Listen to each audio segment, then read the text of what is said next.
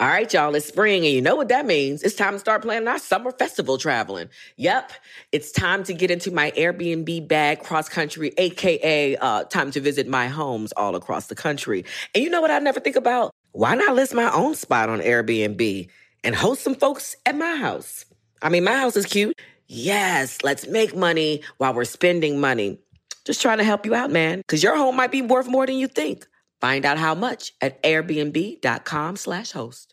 Whether this is her first Mother's Day or her 40th, she deserves more. Shop tons of stunning on-trend jewelry for every budget at Diamonds Direct. Diamond fashion jewelry, beautiful birthstones, everyday pearls starting at just $200. Commemorate the real loves of her life with a gorgeous pendant featuring the birthstone of the one who made her mom. This Mother's Day, Diamonds Direct is everything you need to say thank you. Diamonds Direct, your love, our passion.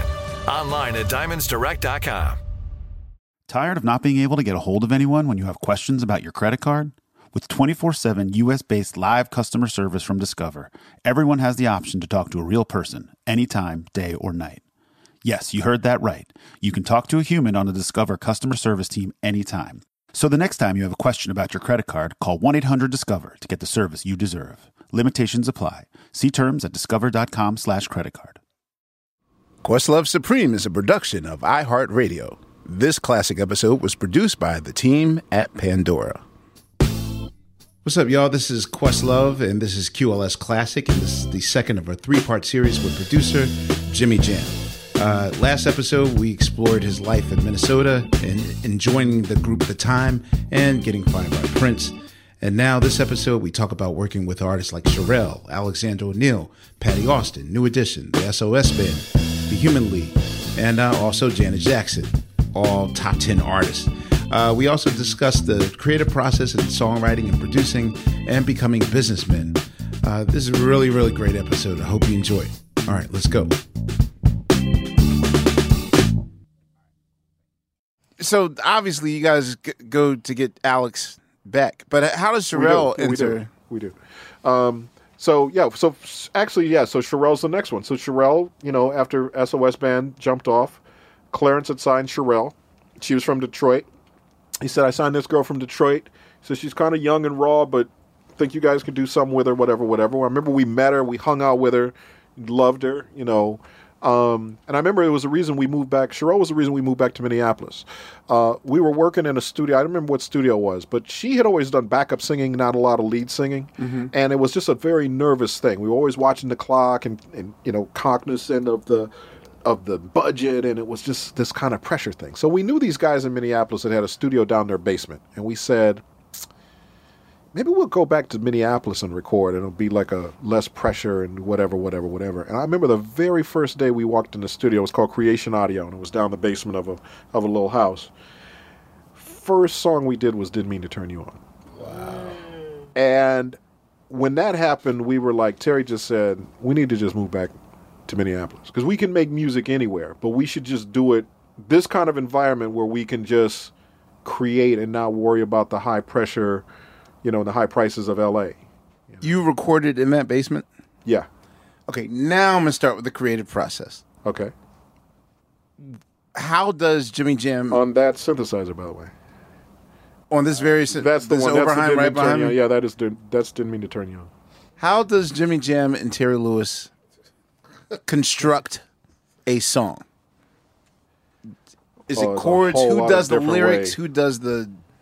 There's a lot of different ways that it happens. Okay, so let's take... I didn't mean... Because what I really want to get into is that's the point. That's the song that I felt that you really started coming on your own as a drum programmer. Mm-hmm. Especially assuming that... Did you guys do your own remix edits and all that stuff? Yes. Okay, which also... QLS listeners continues the theory that all really masterful, great producers were once DJs. Awesome DJs. So this is the Dr. Dre theory all over again. So, because you're doing a lot of intricate stuff there, and I was kind of saving this question for the Control album, but who's teaching you? Who's teaching you these patches and these programming stuff? I still barely get past page 3 on the drummer's manual of any drum machine I ever get, and there's no Pro Tools and stuff. Are you editing and cutting tape, or like how are you doing this stuff? Well, a little bit of everything. So, didn't mean to turn you on, though, is real simple. So, the DMX, that's a DMX drum machine. Yes, it was. And so, I learned the DMX drum machine really from Leon Silvers. He had one. He was one of the people that there was always a drum machine laying around the studio. And at a certain point, he made a transition where he would cut things with the drum machine, but then the drummer from Lakeside, and I can't remember his name, who was amazing, he would come back in and play real drums, because Leon still liked the idea of real drums. But he had a metronome, and he could just lock right in. Not all drummers could do that, could play with a drum machine, but he could. But he always had one around, so I just would always mess around with it. And so, same thing with the Lindrum. Prince always had a Lindrum around. So I just would always my whole thing was I would just pick up stuff and just start messing around with it. And I think because I was a drummer, it all just made sense to me. But and it's funny, you said you don't get past page 3. I never picked a manual up.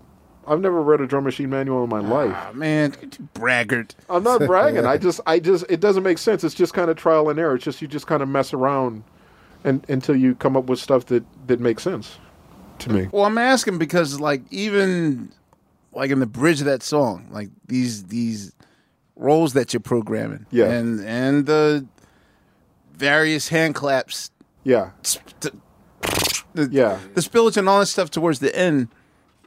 I'm assuming that stuff has to be pre-programmed, as in you're thinking in your head, okay, 4 bars from the beginning, or even the beginning, before the song starts. Like, right. Again, is this without in the age of Pro Tools now, I could just punch anything in one and then copy and paste and do whatever I please. But you didn't have that then. Right. So are you sitting there with the map of the format of the song? No. My thing was always, I would always put the drum beat down. That would always be the first thing. And I knew that sometimes there was a format. Like I knew on that particular song, I kind of knew what the format was in my mind. So, but I wouldn't ever program a song from start to finish on the drum machine. I would physically put in a pattern, like the beginning of that song, which is just the hand claps, I think. Mm-hmm. That would be one pattern. Then I'd put the next pattern in, which was the main, whatever that was. Right. Then the change was the boom, boom, boom, boom, like that would be another thing. Right. So turn the tape on, press play, go to my thing. Then as the song's playing, I'm thinking in my head, okay, now it sounds like it should change here, and I just go to the change, and then I go back to the main part, and I go to the change. Now, most of the time, it worked pretty good. Not Lock to Empty? No, not Lock to Empty at all. I used to drive people. No, I used to drive people crazy with that because you're driving me crazy. Because engineers would get it. I'm looking at Steve right now like, see, I'm not alone, Steve. No, we'd send stuff out to get remixed, and they'd always say, "What's the SMPTE start time?" And we go, "We don't know. Yes! We didn't lock the SMPTE. We just play. You turn the tape on and you play." And that was the way we always did it. Didn't Mean to Turn You Out was interesting because that song was very heavily influenced by The System. I can see that. The systems did a lot. System did a lot of that and that kind of stuff. The difference was they hooked everything together so that it was sequenced, and I didn't do that because I didn't know how to do that. So I never sequenced. There was never a sequenced keyboard. Not even with your synthesizer work and your bass work. No, you're doing that by hand. By hand. The song's like 8 minutes. Yeah, so song like Innocent. The whole Innocent suite. 12 minutes long. That's 12 minutes. 9,000. That's 12 minutes playing for 12 minutes. Wow. And that's an interesting and Innocent is an interesting one too because that's one where we put the drum part down first and then we had to figure out what we were going to put on top of it. That made sense. But that I got from Prince because Prince would do that. Can you answer a question for me? Even though I don't know if you were you ever physically there for time recordings? No. Other than mixing or anything? Yeah. Uh-huh. because that's the thing. Like a song like "The Walk," which is 9 minutes. How does he know in bar 176? Mary, sweet mother, like that part. Like, does he map out even the dialogue? No, you put the groove down. So, like, literally on The Walk, it would basically be him on the bass and Morris on the drums. And they would just play for 9 minutes. And so Prince would kind of in his mind think, well, this might be a verse, this might be a chorus, whatever. This might be just a jam session, whatever. Then there'll be, you listen to it back, you put the chords over the top of it, and then the little horn stabs and stuff you do based on the breaks and some of that other stuff. Like he didn't know what everything was going to be. You just kind of create it as it's going along and let the drums and the bass line dictate what you then put on top of it. So it's very spontaneous. That's why it sounds so spontaneous, because it literally was spontaneous. Now you could go back and do it if there's a lick that Morris would do a ka-kum, ka-ka-boom on the drums, and then you'd hear it and you go, oh, let's put a horn line on it. Clink, clink, clink, clink. Okay. Right? Right. But you just kind of took each piece of the song until it was filled, until it was a full song. So we kind of took... See, that's the thing. If you think about it, we took a lot of lessons from what Leon did, what Leon Silvers did. We took a lot of lessons from what Prince did.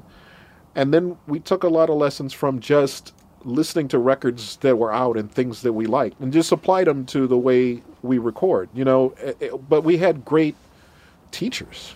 I mean, we had great teachers. There were great records, not to mention all the records growing up we listened to, so, that to me is kind of the thing. And so for us, but I couldn't sequence. And that's the thing. I never opened up a manual, so I didn't know.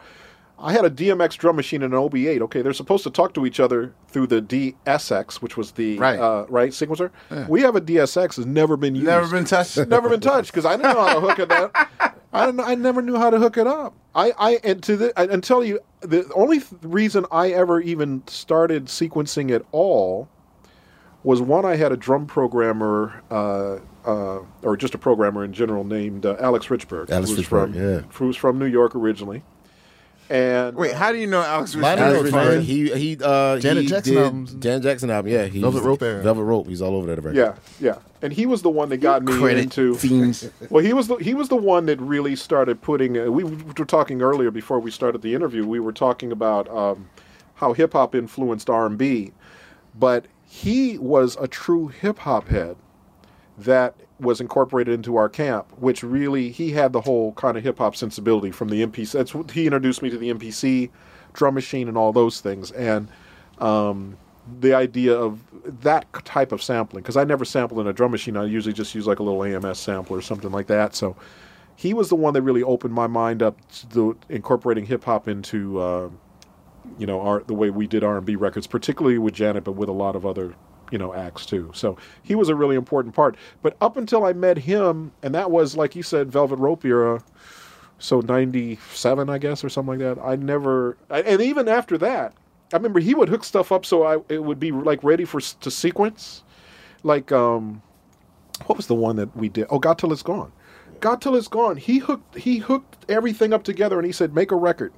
And don't do it in this box. Don't do it outside of the thing. And the reason the record sounds the way it sounds is because I did the simplest thing I could possibly do, which was go blunt, blunt, blunt, blunt, right? Because that's all I knew how to do. And it was like, okay. And I said, okay, here, I got something in. Now, what do we do now? And it's like, okay, now we'll make the song. Yeah. But you know what I'm saying? But that's why that turned out like that. And literally when that song was done, I unplugged all that stuff and said, I'm not making records like that no more. I couldn't do it. So you got a hit out of it. Got a hit out of it. And the only thing after that, and when I discovered Logic, see, when GarageBand came out, I thought, oh, this is cute. But then when somebody said, oh, Logic, it's like, do you know how to work GarageBand? Yeah, but it's like GarageBand on steroids. Yes. Yeah. That's when I said, oh, wait, okay, I can do this. This makes sense to me, because he always used Logic back in the day when it was hard to use. Right. So I said, oh, I can figure this out. I know the theory of this. But no, all of those records were all just played by hand. Like I remember, what was one we did? Oh, I just heard it the other day. Thelma Houston used to hold me so tight. I love that record. Yeah, but that's all. Right. That's by hand? By hand, whole record. God, All of I'm those exhausted, records. man. Just be good to me. That's not looped at all? Everything, no. That's all played. All of that stuff. Borrowed That's love. a same thing. long- Borrowed love. That's a long. That's long to be. Yeah, but I had great chops then because that stuff You did. compared to what Prince had us going through at rehearsal. See, Prince prepared me for all that stuff. You know, Prince would have me like 777. It's famous. Well, I don't know if it's a famous story. I told it to a bunch of people though. You know, we were doing 777 9311, and my part was just doubling Terry's bass line, boom, boom, boom, boom, Right. with this wild kind of OB8 sound, right? And then I'd do like a little string part, and that was it, right? So I remember we were rehearsing a song, and Prince goes, "Jimmy Jam, what are you doing with your left hand?" And I said, "Nothing, Prince. I just doing the bass line." He said, "You should, he says, do the bass line, but then you should do the chords with Monty." Oh. And I said, "Well, it's not like that on the record." And he said, "It's got to be better than the record." That was always his thing. It's got to be better than the record. It's like, okay, cool. So now I'm like, right? I'm cool. Like, cool. So we finished the song. He says, "What note are you singing on the chorus?" And I said, "I'm not singing a note on the chorus." I said, "Monty's singing and Terry's singing and Jesse's singing and Morris got the main note, whatever. Find a note." I'm like, "Okay." He says, "It's got to be bigger than the record." He's like, "Okay, bigger than the record." Okay, cool, right. So now I'm playing 7779311. So I'm singing, right? I'm good. We finish. He goes, "Why aren't you doing the choreography, Jimmy Jam?" And I got to dance. I said, "Prince, I'm standing at the keyboard. What am I supposed to?" It's simple choreography. You should be able to do it. So I'm like, okay, cool. So I'm like doing. So now I'm trying to do the little four corner step, right? And I'm trying to do my hands, and I'm trying to sing the note, and I'm frustrated. I'm just so pissed off. I cannot do it, right? And I'm pissed off. And I think about it all night, and I'm just pissed off. So the next day we come back to rehearsal. He says 7779311, and I'm just like, oh, here we go. I start playing. Perfect. By about the fourth run through of it, now I'm tipping my hat. I'm taking the hanky out of my pocket, wiping my face. It became so easy, and that taught me work ethic. That was the thing that taught me that he had a belief, like a good coach. You can always do more. You can always do more. You can't settle. You know. But he saw that I could do more and pushed me to do it. So from that moment on, all the stuff in the studio where you can make a mistake and whatever. But no, I mean that was simple. To play 10 minutes on a song was easy because forget about the rehearsals were crazy. Side question, since you brought it up. Yeah. Has Jelly Bean ever played it proper once in these shows? No, he can't. He can't play it. I've never heard a drummer play it correctly. The drummer that plays it the closest is Morris. Wow. Really? Because Morris is a David Garibaldi fanatic Guy. And that for our listeners that haven't seen any other interviews we won't mention, David Garibaldi, I guess Prince pulled a Swiss Beats and just broke our hearts by using the stock program. Do you know what number it was in the Lindrum? No, I heard it was like it's one of the high ones, like 77 or 80 something or something. He programmed that many. 777, 93. Do you still No, but it wasn't. No, it was different. Different drummers. Different drummers had different beats in that drum machine. Oh, okay. That was part of the whole kind of selling point of it. Was they gave it to different drummers and different drummers programmed their own beats. Do you still have the Lindrum with those programs in there? No, or? it exists. I'm sure it exists, but we never had it. That was always Prince's. Okay. That was always Prince's. Yeah, Okay. LM1. But yeah, no, David Garibaldi. But yeah, that was Morris's dude. If you ever hear Morris play the drums, he can do all of that Tower of Power stuff like just crazy. Wow. It's amazing. Yeah, I didn't know what a drum machine was at the time, so I spent like all of 82 doing the hand claps and the drum machine, and Yeah. someone told me, that's a drum machine. I was heartbroken because I thought all that stuff was real. So you came back for Alex. Was he We did. happy to see you guys, or was it like, it's about time? Well, no, it was actually Working at this Perkins restaurant, doing dishes. Are we still talking in third person? I had to pay for that steak. okay. So the Alex thing was after we did Cherelle, and Cherelle was successful. The next artist that Clarence brought us was a guy named Jeffrey Robinson, and this guy was a. No, Wow. No, there's no. I know. Stumper. Trust me. Fonte's been stumped. Come back. He's been stumped. Yeah, I don't think anybody ever heard of him again. But I don't even know where he came from. We were in Minneapolis now at this point because we'd kind of moved up and we were working at this Creation Audio place we had talked about earlier. So anyway, Jeffrey comes to town. Nice looking guy. I remember he had an ascot. He was very sophisticated in the whole thing and whatever. Now, we had already done the tracks. We had already done, If You Were Here Tonight, and I think we had done that, Look at Us Now, and another track. I can't remember. Do You Want to Like I Do? We had done those 3 tracks with Monty Moyer. So we showed him the songs, and we said, okay, come on, here's what we're going to do. Now, we figure he's going to come in and kill it, right? So he comes in and his voice he had one of those voices with, there's a real fast vibrato. So everything was like, everything singing sounded into like a that. fan. Yeah, exactly. And it was a little weird. And we were like, okay, well, whatever. And he said, yeah, my voice is skipping. He said, we'll do it to anybody have tea, anybody, whatever. So it's like, okay, tea, whatever. Then came back the next day, it was the same thing. Came back the next day, it was the same thing. So we called Clarence and we said, okay, this dude you sent up here, I'm not sure, man. He's a nice looking dude, nice enough cat. I said, I'm not really sure.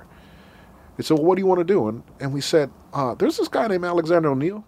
And he said, Alexander O'Neal, was he Irish? I said, no, Clarence. I said, he's a black dude, man. I said, but, he said, what kind of name was O'Neal for a black man? I said, I don't know, Clarence. I said, can we put him on the songs? And he said, yeah, put him on there. I said, okay, cool. So we went over to Alex's gig, and Alex was finishing up at like 1 a.m. or whatever it was. And we said, Alex, I said, we got these songs. I said, can you come over and sing them? Like, I can't remember when we did it that night or the next day, but we like literally did the 3 songs the next day. Like, he sang them all the way just like that. Like, just sang them, right? We sent them to Clarence. Clarence said, who's this motherfucker?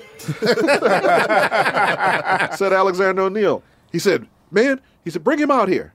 So we did. We got a plane, went to L.A., Clarence signed him on the spot. Did you talk to Alex first and say, don't sabotage this? No, I think he knew. I think he knew. We learned that for the first time. Yeah, we didn't have to say a thing. But anyway, he got signed off of that, and I don't know to this day what happened to Jeffrey Robinson, but he was a perfectly nice guy, but he just didn't have it. So we took those same songs, we added Broken Heart Can Mend, and then we figured out, we knew from working with That's Alex. a perfect album opener, by the way. I love the nerve of you guys starting out albums with mid-tempo stuff. Mm-hmm. Like, I would never thought to... Were you guys also sequencing the records once you were done? Totally, yeah. That was one of the great things about doing records for Clarence, because he totally let us... We did the album cover. Who opens an album? Wow. Really? All the space? We did all the that cover with the diner and the whole thing. We did the video. Yeah. Like, we conceptualized all of that stuff. I mean, obviously we had people do it. I think a guy named Craig Rice did the video, does a bunch of stuff for HBO and stuff now, right? Okay, he actually shot the video. But it was all our concepts. I mean, he basically just let us do, and so we really got spoiled. I mean, Clarence was amazing, just because we told him, Clarence had gone in a whole bunch of different things. He was doing an oil company, and he was doing all these other different things. And we said, Clarence, you need to be doing music, and we're going to make music fun for you again. Because at a certain point, he wasn't having fun doing music. And we said, we're going to make music fun for you again. And I think we did that. Well, who opens an album with mid-tempo stuff? Because, like, even with SOS Band, I think No One's Gonna Love You opens up. Yeah. Sands of Time. Yeah, like, that's a risk. But that was a jam, though. Because Loose Ends kind of did it with what you call it? What's the string song? Yeah, Hanging on a String, Contemplating. Yeah. Yeah, but it's Speaking of Loose Ends. Loose Ends totally bit. Yeah, Nick Martinelli. Nick Martinelli, biggest biter of all time. No love lost there? Talk your shit, Jimmy Jam. There's no. Lean on him, Jimmy Jam. Oh my God. No, my thing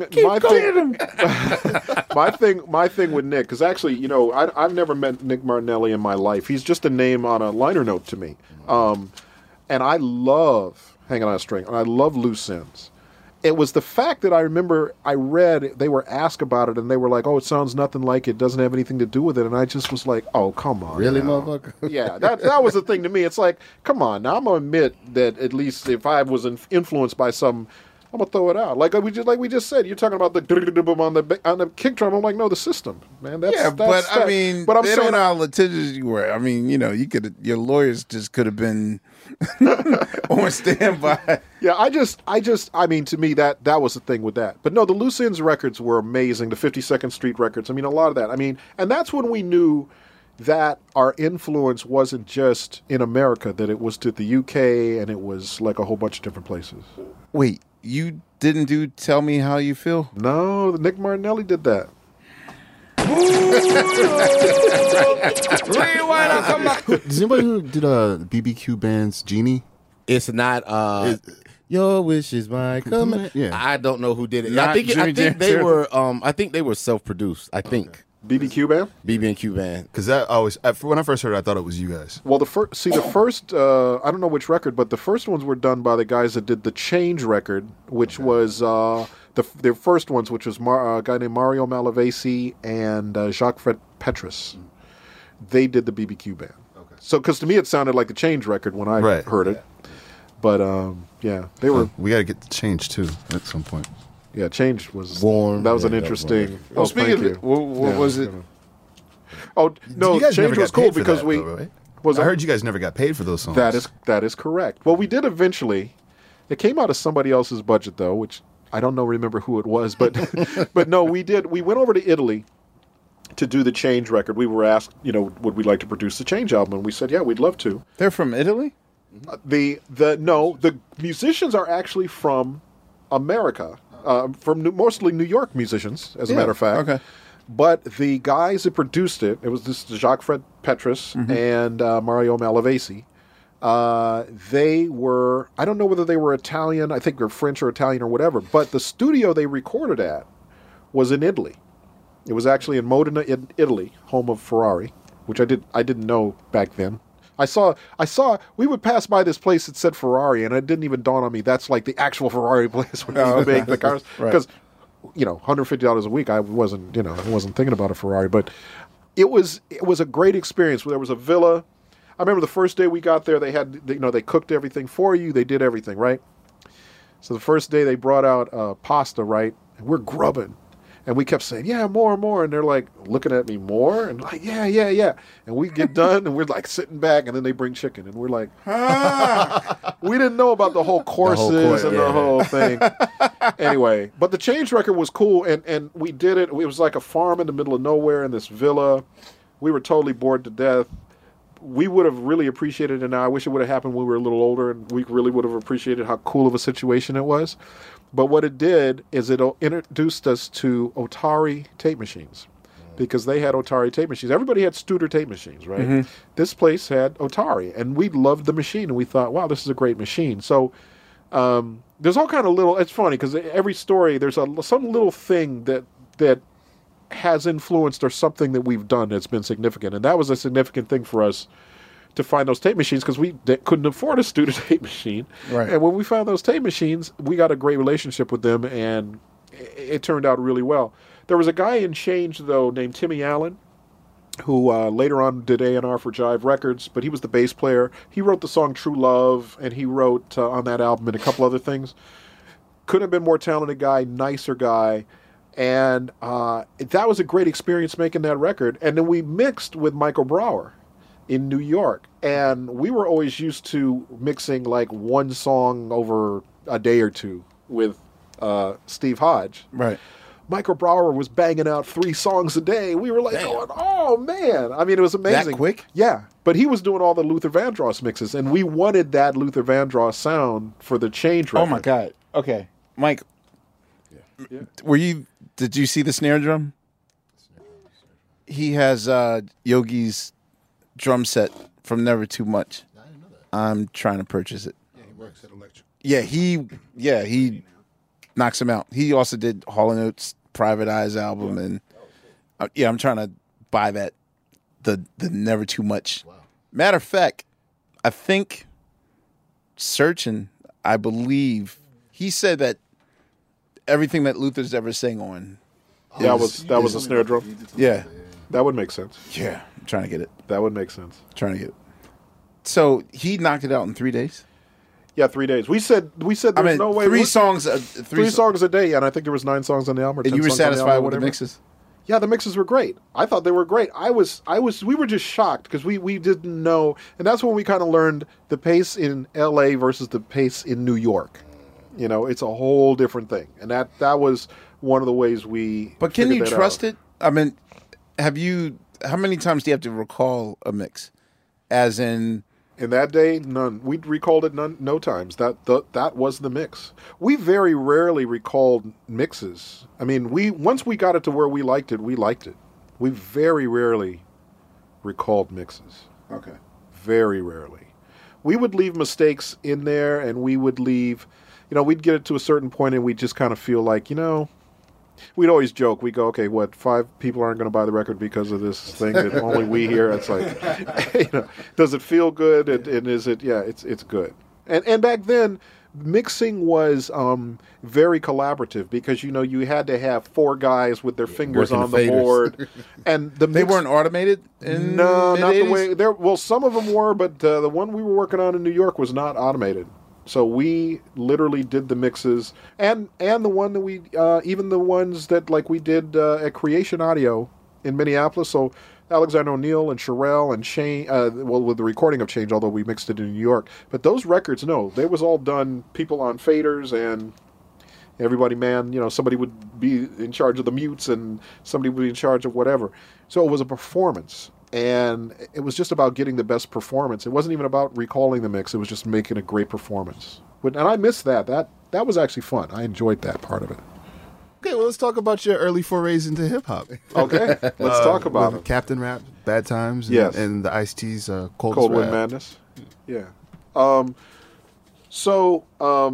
Those records were basically because we would hang out at a studio in L.A. called Studio Masters, and that was where Leon Silvers did a lot of his records.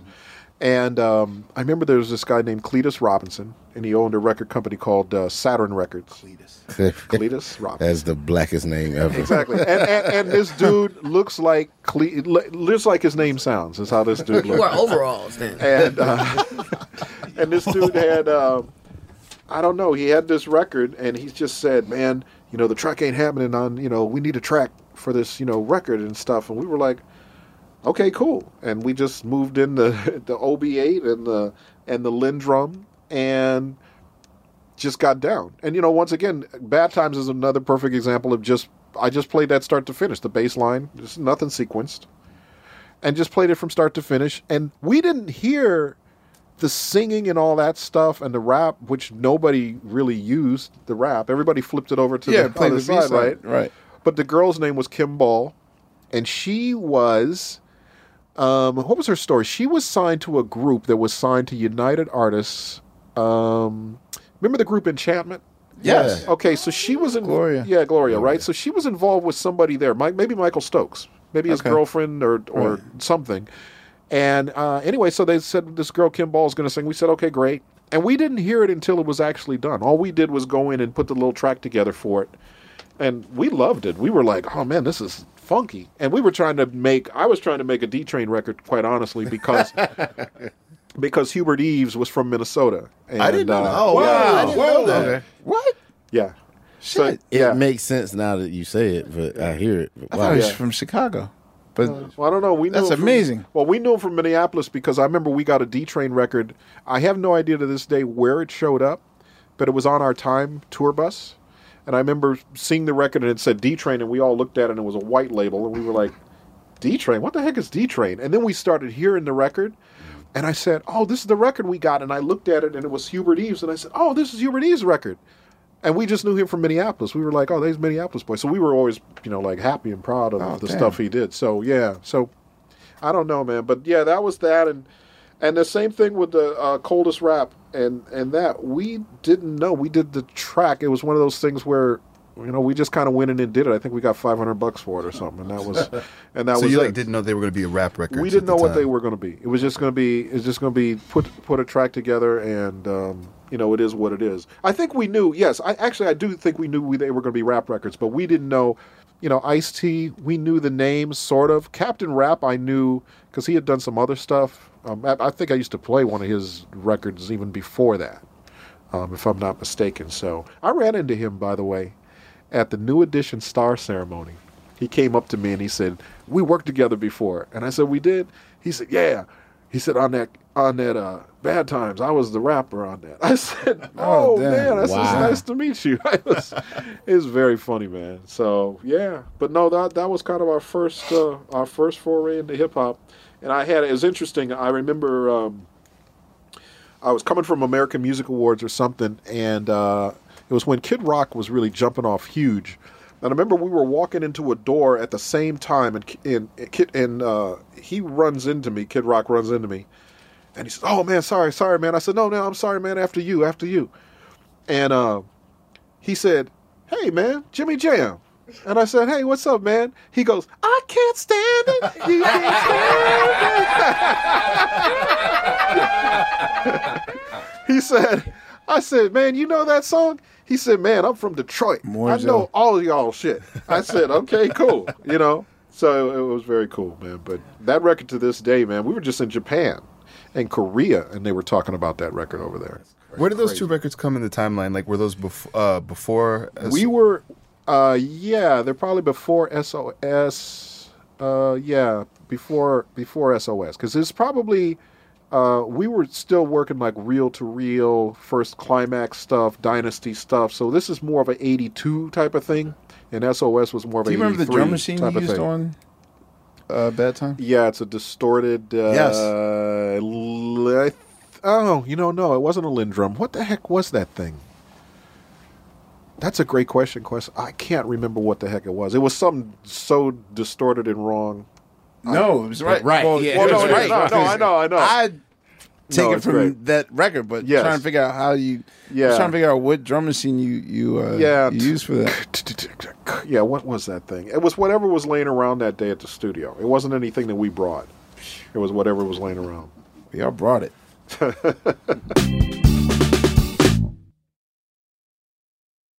Yo, what's up? This is Fontigolo from Team Supreme.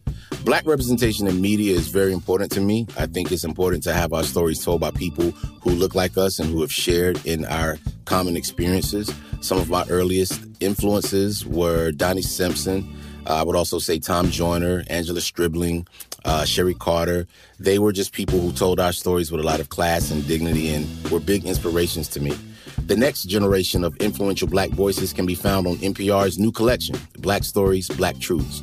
Black Stories, Black Truths is a celebration of Blackness from NPR. Each of NPR's Black voices are as distinct, varied, and nuanced as the Black experience itself. In the Black Stories, Black Truths collection, you'll hear stories of joy, resilience, empowerment, and creating world-shifting things out of struggle. Every episode is a living account about what it means to be Black today, told from a unique Black perspective. From Bobby Shmurda to The Wire, Michelle Obama to reparations, there's no limit to the range of Black stories, Black truths. Black perspectives haven't always been centered in the telling of America's story. Now, they are the story.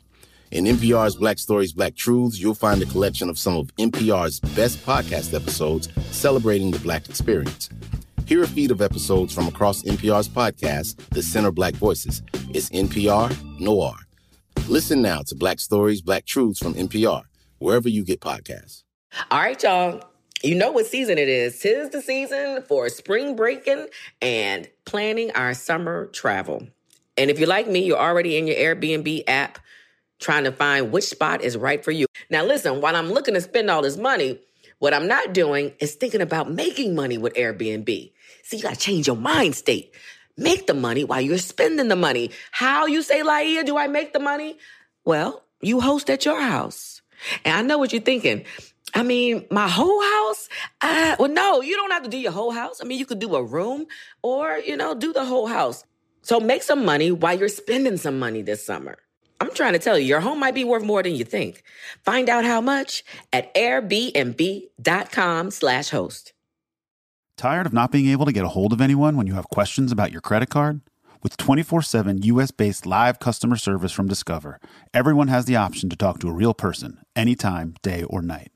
Yes, you heard that right. You can talk to a human on the Discover customer service team anytime. So the next time you have a question about your credit card, call 1-800-DISCOVER to get the service you deserve. Limitations apply. See terms at discover.com/creditcard. Now, can I jump to 1986? Thank you. It's a big jump. So how's the idea even come up that Janet Jackson wants to work with you guys? Okay, so the story there is so John McClain, who was the A&R guy at A&M Records, he had called us to work on Howard Johnson. So fine. And, yep. So, which So Fine is one of the best records of all time to me. I mean, what an amazing record. But anyway, so this was like the follow-up album.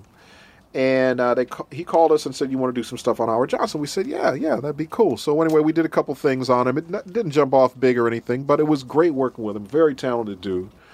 And I remember we were really into Steve Arrington at that point, and so we did this record called Knees. Yeah. Very, very Steve You could put Arrington. other body parts. Yeah. No, it worked. So anyway, so then the next thing he asked us, did we want to do? He said, "Hey, the girl in Atlantic Star is going to make a solo album. Do you want to work with Sharon Bryant? You want to work with her?"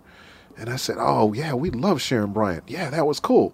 So we were like, okay, we're excited. We're ready to go. So then we get a phone call, and he goes, and we started working on tracks for her and stuff. So he got a phone call, and he just said, "Hey, I don't know how to say this, but she doesn't really want to work with y'all. Oh damn! She's got another producer she wants to work with or whatever. I guess her boyfriend or whoever it was at the time, right?" So we were like, okay, cool. That's cool, whatever. And he said, I'm embarrassed, man. He said, what is it? Is there something else on that you would like to work on for us, whatever? And we said, well, send the roster. So they sent a roster. And me and Terry looked at the roster, and we're going down the names, and then Janet Jackson. We both stopped on Janet Jackson and looked at each other and said, Janet Jackson. So we called John, and we said, John, we want to do Janet. And he says, okay, yeah, that's cool. How many songs you want to do? 3, 4 songs? I said, no, we want to do the whole album. You do? It's like, yeah. Wait, was that even an option back then? Because as far as I know, were Illmatic-esque productions a thing on R&B records back then, where there were different producers that track? I mean, the first 2 Janet albums was okay. You're right. Speaking of, did you guys choose Janet because of Jesse working with her on the previous albums? Jesse had, yes, because what happened was we actually were in a session with her on the first album that Renee and Angela did half of it, and I think Leon Silvers did the other half. Yeah. And we were actually in the session with her, and actually... Don't Give Up This Good Thing? Yeah, Don't Give Up This Good Thing, and the one I love was Come Give Your Love to Me. Yeah. That was the one I loved. And so we knew she was cool. She was big fans at the time. She sat front row when we played Long Beach when we couldn't play the Forum and played Long Beach. She sat front row with her mom, and she came back after and met us and stuff. She was so sweet and all that. So anyway, so we knew her already. We felt like we already kind of had a little bit of a relationship with her. But when Jesse did Fast Girls and that, we just thought, wow, okay, that's more... She's got like a little attitude to her. Because we knew young she had an attitude. Because when she was doing the whole Mae West thing and doing the variety show stuff, she always had such a personality and a sassy, right? So we were like, that's what needs to be happening with her to me, is that kind of thing. So that's what me and Terry were both thinking that same thing. So that was kind of the idea. So we said, okay, cool. That's what we're going to do. That's what we'll do. And so we had a meeting, and I remember at the meeting, it was her dad and her and John, and I remember they played Heat of Heat by Patty Austin, which was the current record we had just done. Yeah. And X-rated Patty. And she... or is it lust? Because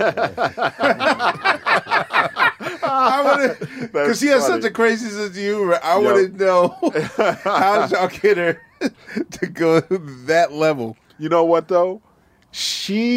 It was funny. We didn't know her well enough to know her sense of humor. Yeah, she's crazy. She did those 3 songs in like a day. We did 3 songs.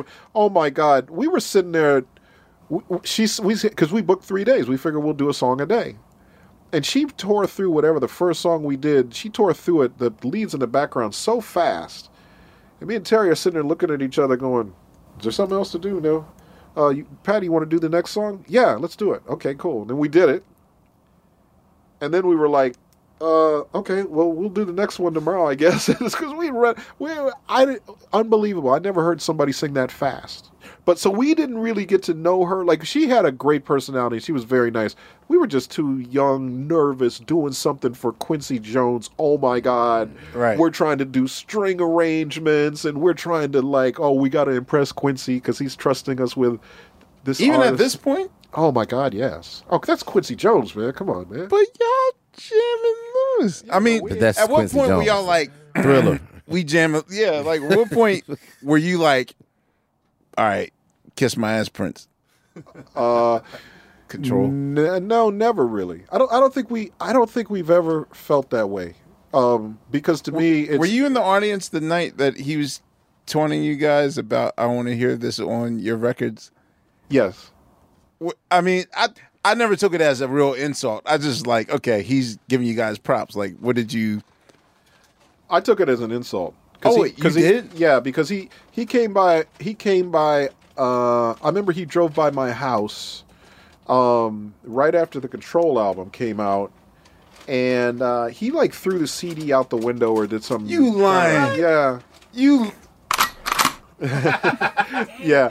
Legendary hater. Yeah. So it was weird, and I remember thinking because that I means used to, he likes it. right. Well, I realized my mom told me. My mom was the one that would always say, when people do that, it means that they're jealous of you for something. And I'm going because I'm always thinking to myself, how the hell is Prince jealous of me? I said that dude is the most talented dude ever in the history of people. Period. How is he jealous of me? I can't even. I'm nowhere near him. Because you're inside the bubble and couldn't be outside to see it. But Yeah, well, that literally took over black music. no, I get the result of what it was, but I never felt like I just felt like we did our job. Like we set out to do, like with the Control album, our whole thing was, and I think I've been quoted on this a few times. In our neighborhood that we lived in at the time, there was in LA, because we still had a place in LA, and we would drive up the street and you'd hear music blasting out of everybody's homes, right? And we just wanted to be that record that everybody was blasting out their home. And so it had to be funky, it had to be aggressive, it had to be loud. There was already, females weren't really making those kinds of records. Those records were all rap records or whatever. And we wanted to make that kind of record because we felt she had the attitude to pull it off. And so that was the whole thing. And one of the best days of my life was actually when the album came out, and I remember driving up that same street and hearing that record blasting out of everybody's house. Right. And at that point, forget where we're at the charts or where we're at sales. I felt like we did what we accomplished. We accomplished what we set out to do. And I hadn't really felt that way, honestly. As a producer, I never felt like the first record we did that actually turned out in real life the way we heard it in our heads was The Finest by the SOS Band. Oh, wow. That record, we heard it in our heads because we said we got to switch up from the 808 thing. We did Borrowed Love on that album, right? Because because the record company's like, well, you got to have another one that sounds like, and we said, okay, fine. We'll do that, but we got to, but we. So they actually asked for like totally an E minor. Yes, just be good to me. Yes, they did. Really? They did. Yes, they did. Yeah, they said you got to have another wants one. another say no. Yeah, no, they did. It was, and so we were like, okay, yeah, we'll do that, but that's not what we really hear for them. And when we did The Finest, it was like in our heads we were like, this is the cut for them. Like, it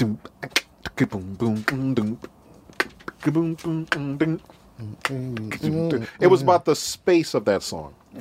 My favorite part of that song is just the fact that it stops. Right. Just love that. It just stops. Right. Well, that's The Finest. Yeah, there's some about, because that song's sophisticated. I always thought the SOS Band was really sophisticated, because even from Take Your Time, Do It Right, you're not hearing songs that have glockenspiel in it. You know what I'm saying? So that was the thing. But that record actually came out the way we thought it would. We wanted it to come out. What is it about? I think this is one of the first questions I asked you on Twitter when I realized that was actually you. Hey, I finally got verified, by the way. Yeah, I saw your You know who Instagram. did that? Dame Dame Funk Funk. did that. Really? Yeah. Oh, okay. Okay. Or Dame Funk. Dame Funk. Dame Funk. Who? That's cool. What is it about E flat? I know you said like, whatever the song calls for in my head, that's what I make it. Right. But I mean, a lot of is there by design? Do you feel that E flat minor is like the black The black key. like the No pun intended. that experience? No, I mean some of your best funk songs for What Have You Done For Me Lately to Yeah. The Finest to a lot of your grittier, funkier songs are done in that key, which. I mean that it allows you to just hit all the black keys and it's never a wrong key. That's right. That's But- right. What D minor was for James Brown, I almost feel like E flat. Well, that I used to identify it as Stevie Wonder's key, Uh-huh. but now I that's the Jam and Lewis key to me. Like, is it something about, or is it just the singers you pick? Their range is strictly in that particular. Or am I overthinking it? You're probably overthinking. The latter. Yeah, let's go with that. Never mind. Okay, no, okay. no, you're not overthinking it. But the simple answer is because it's a funky ass key. It's funky because E traditionally was always the lowest note on a bass, Yeah. on a traditional bass. If you go 1/2 step lower, it's even funkier because it's all about just the lowness of it. And it was something that as a keyboard player, see, a bass player couldn't do that. They could tune down, I guess, if they wanted to. But no, a bass player couldn't go to E flat, but a keyboard player could. So because most of our stuff was, That's right. All your E flat joints are keyboard. they're all keyboard based. Wow. Okay, that makes sense. I don't know. I have a personal disdain for weak E minor songs, like because basically it's like, okay, thank you for letting me be myself.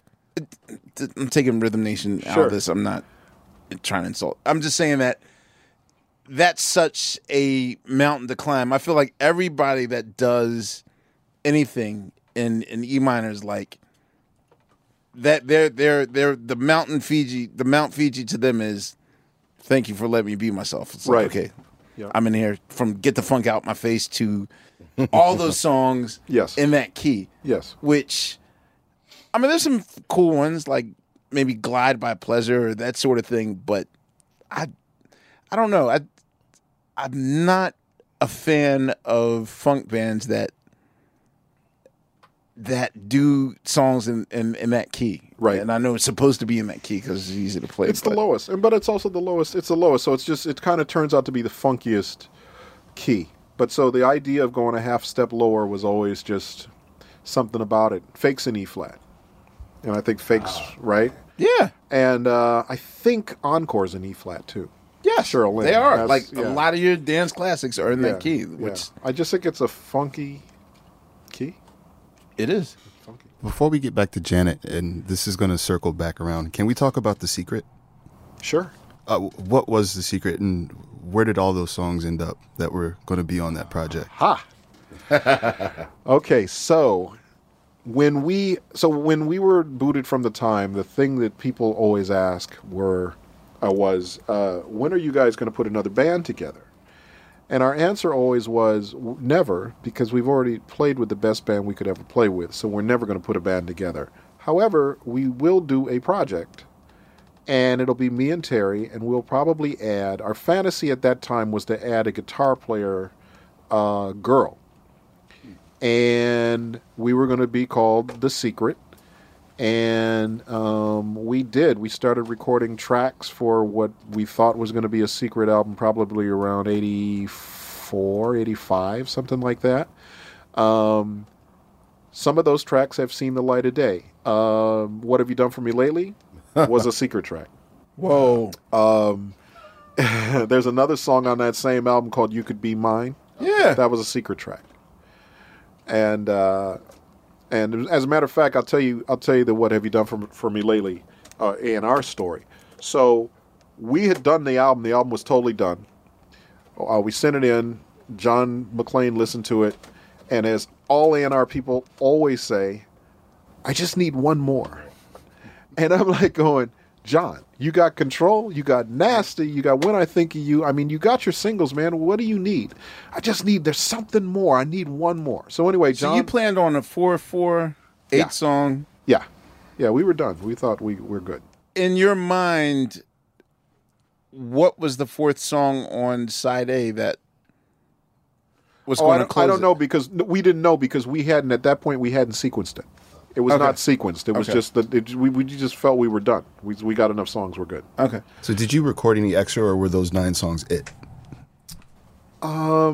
We did record actually extra. We recorded a song actually. There was a guy named Hammy that played with H-A-M-I? Hammy Wave? I hate you right now. Hammy Wave. Yeah. It was with Reel to Reel. Wow. He played with Reel to Reel, and he actually did a song called "Hungry for Your Love" that we recorded with Janet. It's really good. It's very "Come Give Your Love to Me." It's kind of in that vein because we said, we get a song that has that kind of that kind of new wave pop type of thing. Yeah. To do the Eddie Murphy white people. Exactly right. Carlton. Do the Carlton. Did he get replaced by He Doesn't Even Know I'm Alive? No, he doesn't even know I'm alive. Can I ask, before you mention? Yeah. Can I guess, was that the first song you guys worked on? Yes. Fucking, I'm a genius. I'm a goddamn genius. I'm a genius. I am a genius. Okay. Good thing you have a radio show to proclaim. Shut up, Steve. Okay, that's all I wanted to know. Steve ain't said shit for 3 hours. How can you tell that was the first one? Like It just sounds so different from the rest It just of the felt like, but the thing they were is, still feeling each other out. like, He Doesn't Even Know I'm Alive is probably the only thing that's really close to like Boogie. Oh, okay. Like, that felt like it could be released in 83. Like it could have been on one of the first 2 albums. I almost didn't believe you guys did it. And Yep. all right, to slight confession, when I was working at Musicland at Sam Goody's in high school, this cat named Spencer Yeah. had me believe that he was the Spencer Bernard Oh, that they did wrote it? that song. Oh my God, that's great. So, yeah, but he just happened to work with me. Yeah, I was gullible in high school. Okay, but yeah, it fit for a reason. Like He Doesn't Even Know I'm Alive was. I felt that was the blackest record as far as the 2-step barbecue boogie. Like it felt like On the Beat by the BBQ band. Or that sort of thing. Yeah. Whereas, even though the other songs were relentlessly funky, it was class and polish. And I felt that you guys were really planting your flag in Minneapolis and saying, now we're the standard. Yeah. And it's a great bridge between, the tempo songs and then the 2 songs that end the record, too. Yeah. Well, okay, so you're absolutely right. It was the first song we did, and how it happened was when we knew we were going to record Janet, Spencer Bernard and Lisa Keith were married. And so Spencer did production and writing and stuff for us. He had his own band called King's English that never ever saw the light of day, but was great. Very Great new, title. Very Duran Duran-ish type of stuff they were doing. Black dudes? White dudes. Oh. White dudes. All white. Spencer band. is white? White. Spencer's white. Oh, So I is didn't even know. Lisa. So is Lisa, Keith. right. Yeah, Lisa Keith is Yeah, white. Lisa. Making Love in the Making Rain. Love in the Making Love Rain. Rain. That's Yeah. Wait. You completely ignored her solo album on Perspective Records in 1990. Oh yeah, you should Okay, check. you super nerds. Okay, super nerds. Yes, you finally. I didn't know that. Yeah, you should actually. Her solo album is very good. It's very good. She's an amazing singer and You and amazing I are writer. together in this. This is the first time ever. Yeah, no, I know. I'm just happy I know who she is, and she sounds so black when she sings. That's ill. Yeah. She's Because amazing. Janet is singing backgrounds on that, right? Yeah, But it's Lisa's they're leads. singing. Yeah, that's Lisa's lead. Yeah, they're singing together on the backgrounds. Damn, I thought Lisa was like. So Lisa was like our background secret weapon. Like she was on a ton of records. If you remember the Is kind that of her reggae, criticized? yes, Yeah. yeah, and She's white. Yeah. Wow. Yeah. Like Bobby Caldwell. Yeah. Why She's on people a bunch can of say records. Why Should I Cry? Nona Hendrix. Yeah, Nona Hendrix. That's her on that. And trying to think, there's another one that she's really prominent on too. I'm blanking now, but no, she was like the secret weapon. We used her. Was that her on? sure was. Was that her on Pillow as well on that Herb Alpert album? Was she on that one? Yes. Yeah. Pillow. Yep. I That's love her. that record. Yep. Jesus Christ. Okay, show over. Thank you very much. And we only made it to 86. Yeah. So he does know I'm alive. Yeah, To wrap it up. Yes. So we said to them, we're going to be doing Janet Jackson, and if you guys got a song, do it. So they wrote it. She demoed it, and for us, it became the song that when Janet came to town, and the story is that we didn't do anything in the studio for like 4 or 5 days. That's absolutely true. She What came, y'all do? hung out, got to know her, talked. So that's important. Yes. Yeah. Yeah, research. Yeah. Research for them lyrics, man. That was Can we go to dinner tonight? that was the no. That was the key to that, and so truly, she came. I mean, we went to movies. We hung out at the lakes because the lakes in Minnesota are amazing in the summertime, and this was like June, and we just kind of hung out. And then after about 3 or 4 days, she said, "When are we going to start working?" Yeah. And we said, "Well, we already been working," and we showed her the lyrics to Control. Wow. And she said, "Oh, wait, this is what we've been talking about." Because she told us the whole story about leaving home and she's going to get her own place and this whole thing. And we just worked making mental notes. And then Terry would go home and like jot notes down and stuff. And we started like, okay, let's figure this out. And so once we said that to her and she says, "Well, wait, so the album's going to be like whatever we're thinking about and like whatever I think, that's what the album's going to be." And it's like, yeah. It was like a light bulb went in her head. She was like, "Okay, well, I want to talk about this, and I want to do this, and I want to do this." I mean, it was like, because think about her albums before, we're all, Leon did a bunch of songs, go in and sing them. Jesse did some songs, go in and sing them. Giorgio Moroder did some, or Pete Bellotti, or whoever it was, go in and sing them. I mean, that was it. We were actually asking her input. And it was at a point where she really had something to say, and she didn't think of herself as a songwriter. And technically, she probably wasn't technically a songwriter, but the ideas and what we talked about were what became the records. But she's credited on the record. Oh, absolutely, because the records wouldn't exist without her. We wouldn't write Control without her. So, at what point are you guys actually in a room together as you three and writing songs? On that album, not at all. Okay. No. That album was sitting in a room like this, telling stories.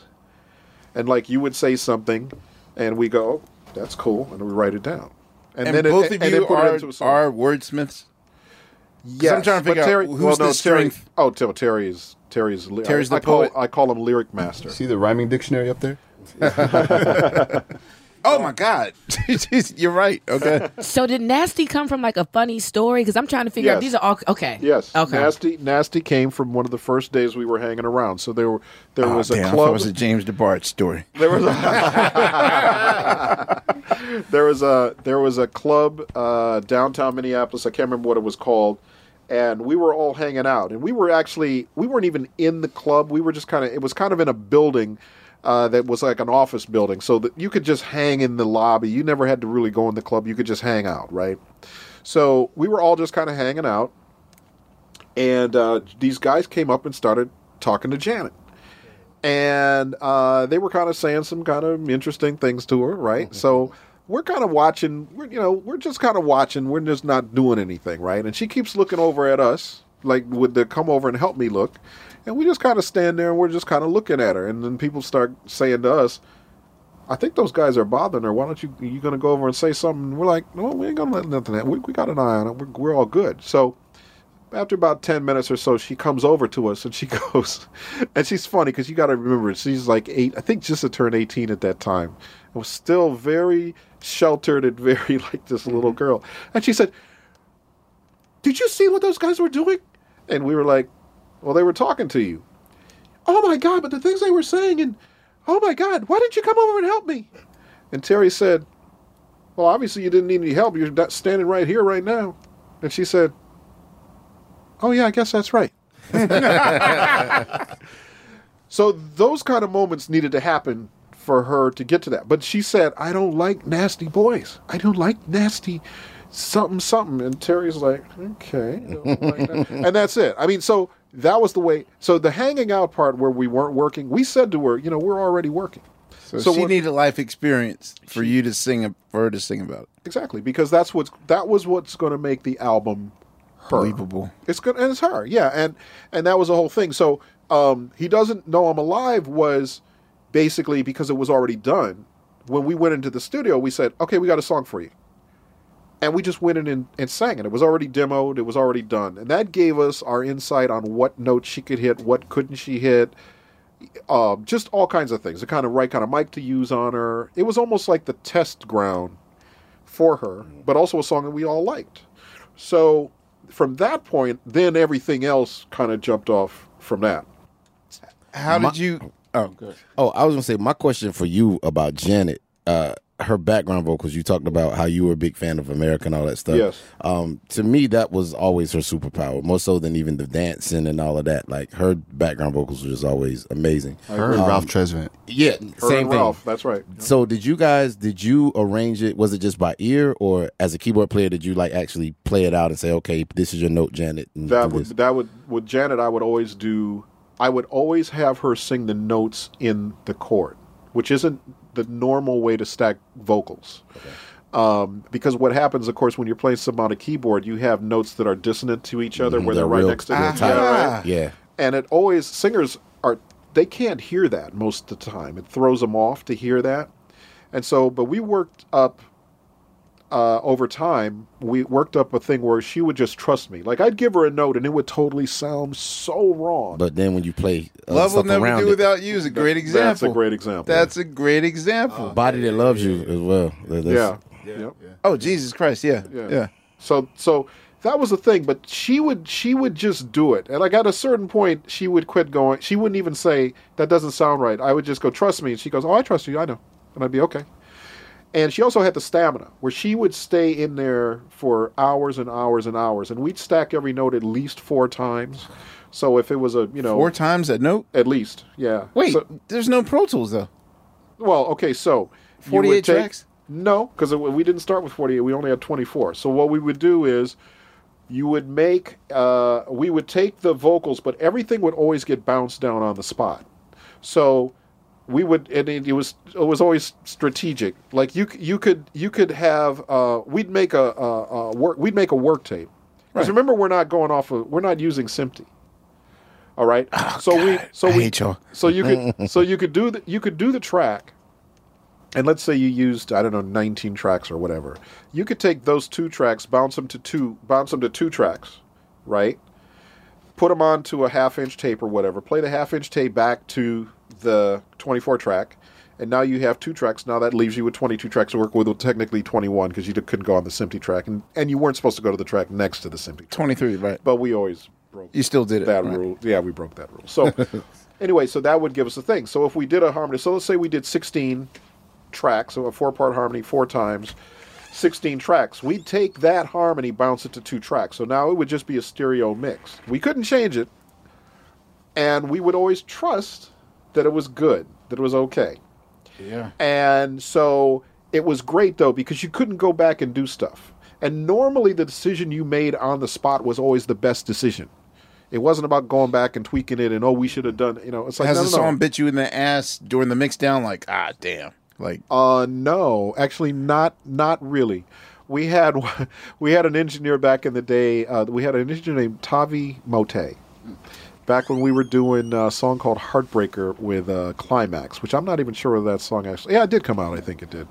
But it was on one of those 24-hour sessions, and he decided that he could spot erase something on the tape, on the master tape, a vocal thing. And we were like, no, it's okay, Tavi. We can just mute it on the board. No, I can do it. And so normally on tape, what you do is you'd put the tape into the position and then you'd hit record. But you wouldn't go play the tape. You'd just hit record and just get rid of that one little spot. Yeah. He said, no, I can do it on the fly. So it's like, okay. And the word was The word was fresh. Let me get this ready. Wait, let me get it ready. Okay, here we go. So the lyric was a heartbreaker so fresh, right? And then there was like a fresh click. So he said, I get rid of it. So he goes, we do it. A heartbreaker so fresh, click. Oh, I missed it. It's okay, man. We can just mute it. No, I got it. A heartbreaker so fresh, click. Oh, man, I missed it again. No, it's okay, Tavi, really. No, I got it this time. A heartbreaker so fresh. I think I got it. And we're like, yeah, you got it. got half the damn word. and it made us change the song so that instead of it saying that, it would say it every other time. Well, so we would just go, I'm so good, I'm such a mess. And then we'd leave it blank.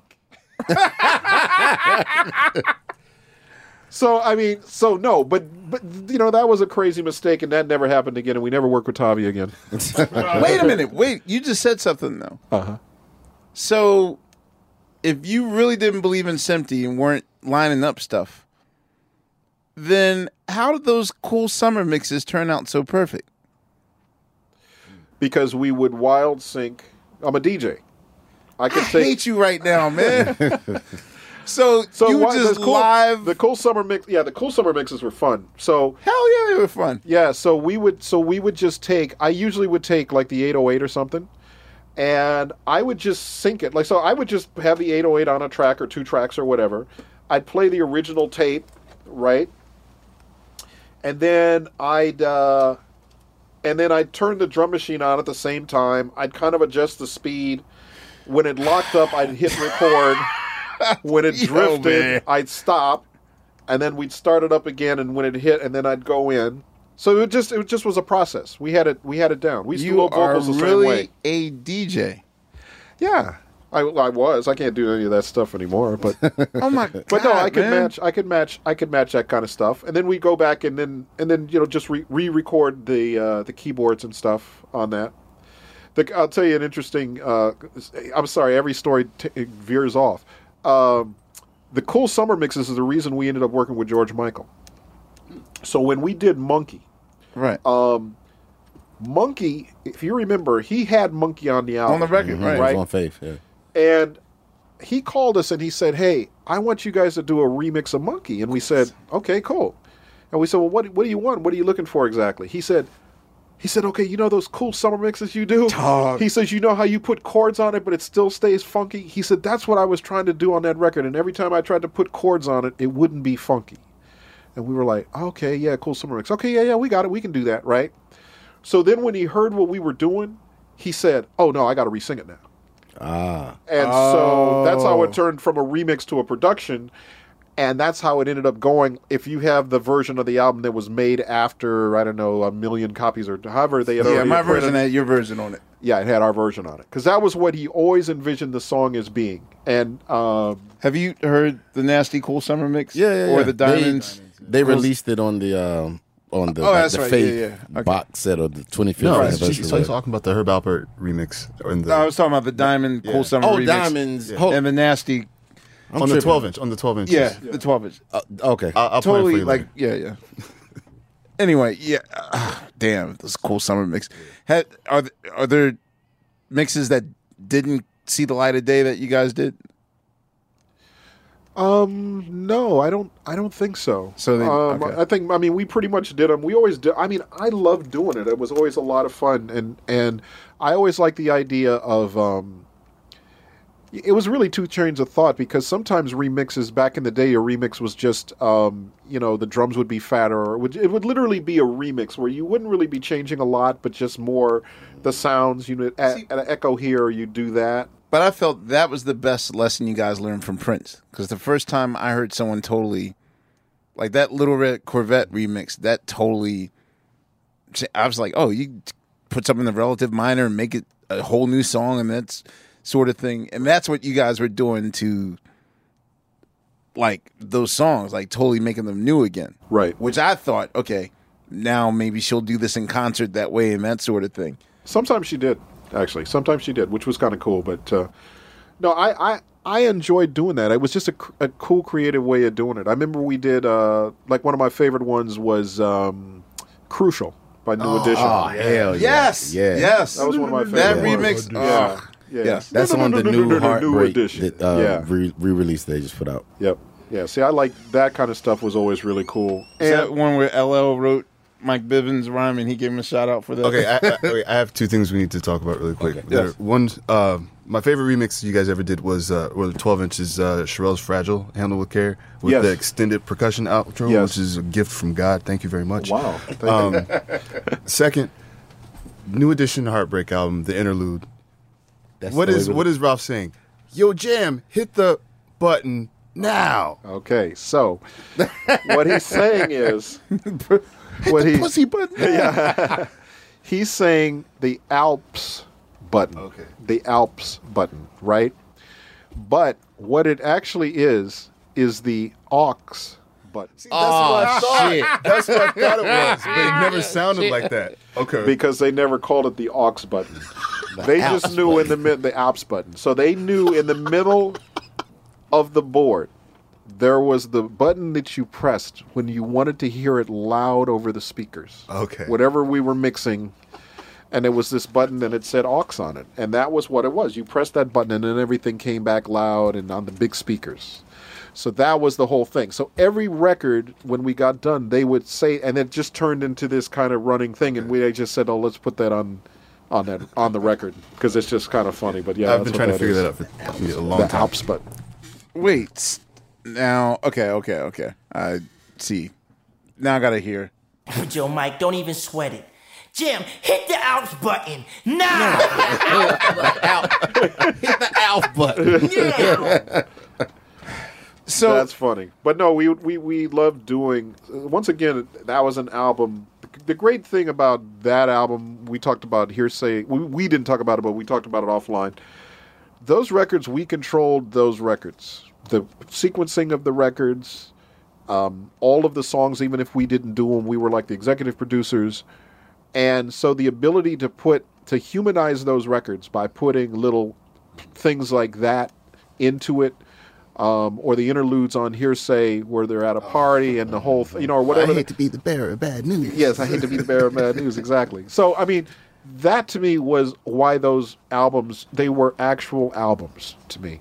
Mm-hmm. And that was always... It's like a running concept. Exactly. And that was always the goal. And the sequencing was always really, really important. And at a certain point when everything became very piecemeal and you did your one song and you really had no say-so, I never liked the idea of that. But, I mean, it is what it is. You just do what you're asked to do 2 songs, so you do your 2 songs. But I like the idea of... I always wanted to know why, with the Human League's record, was that concept not allowed to fly? Like, was that more of a tug-of-war situation or just...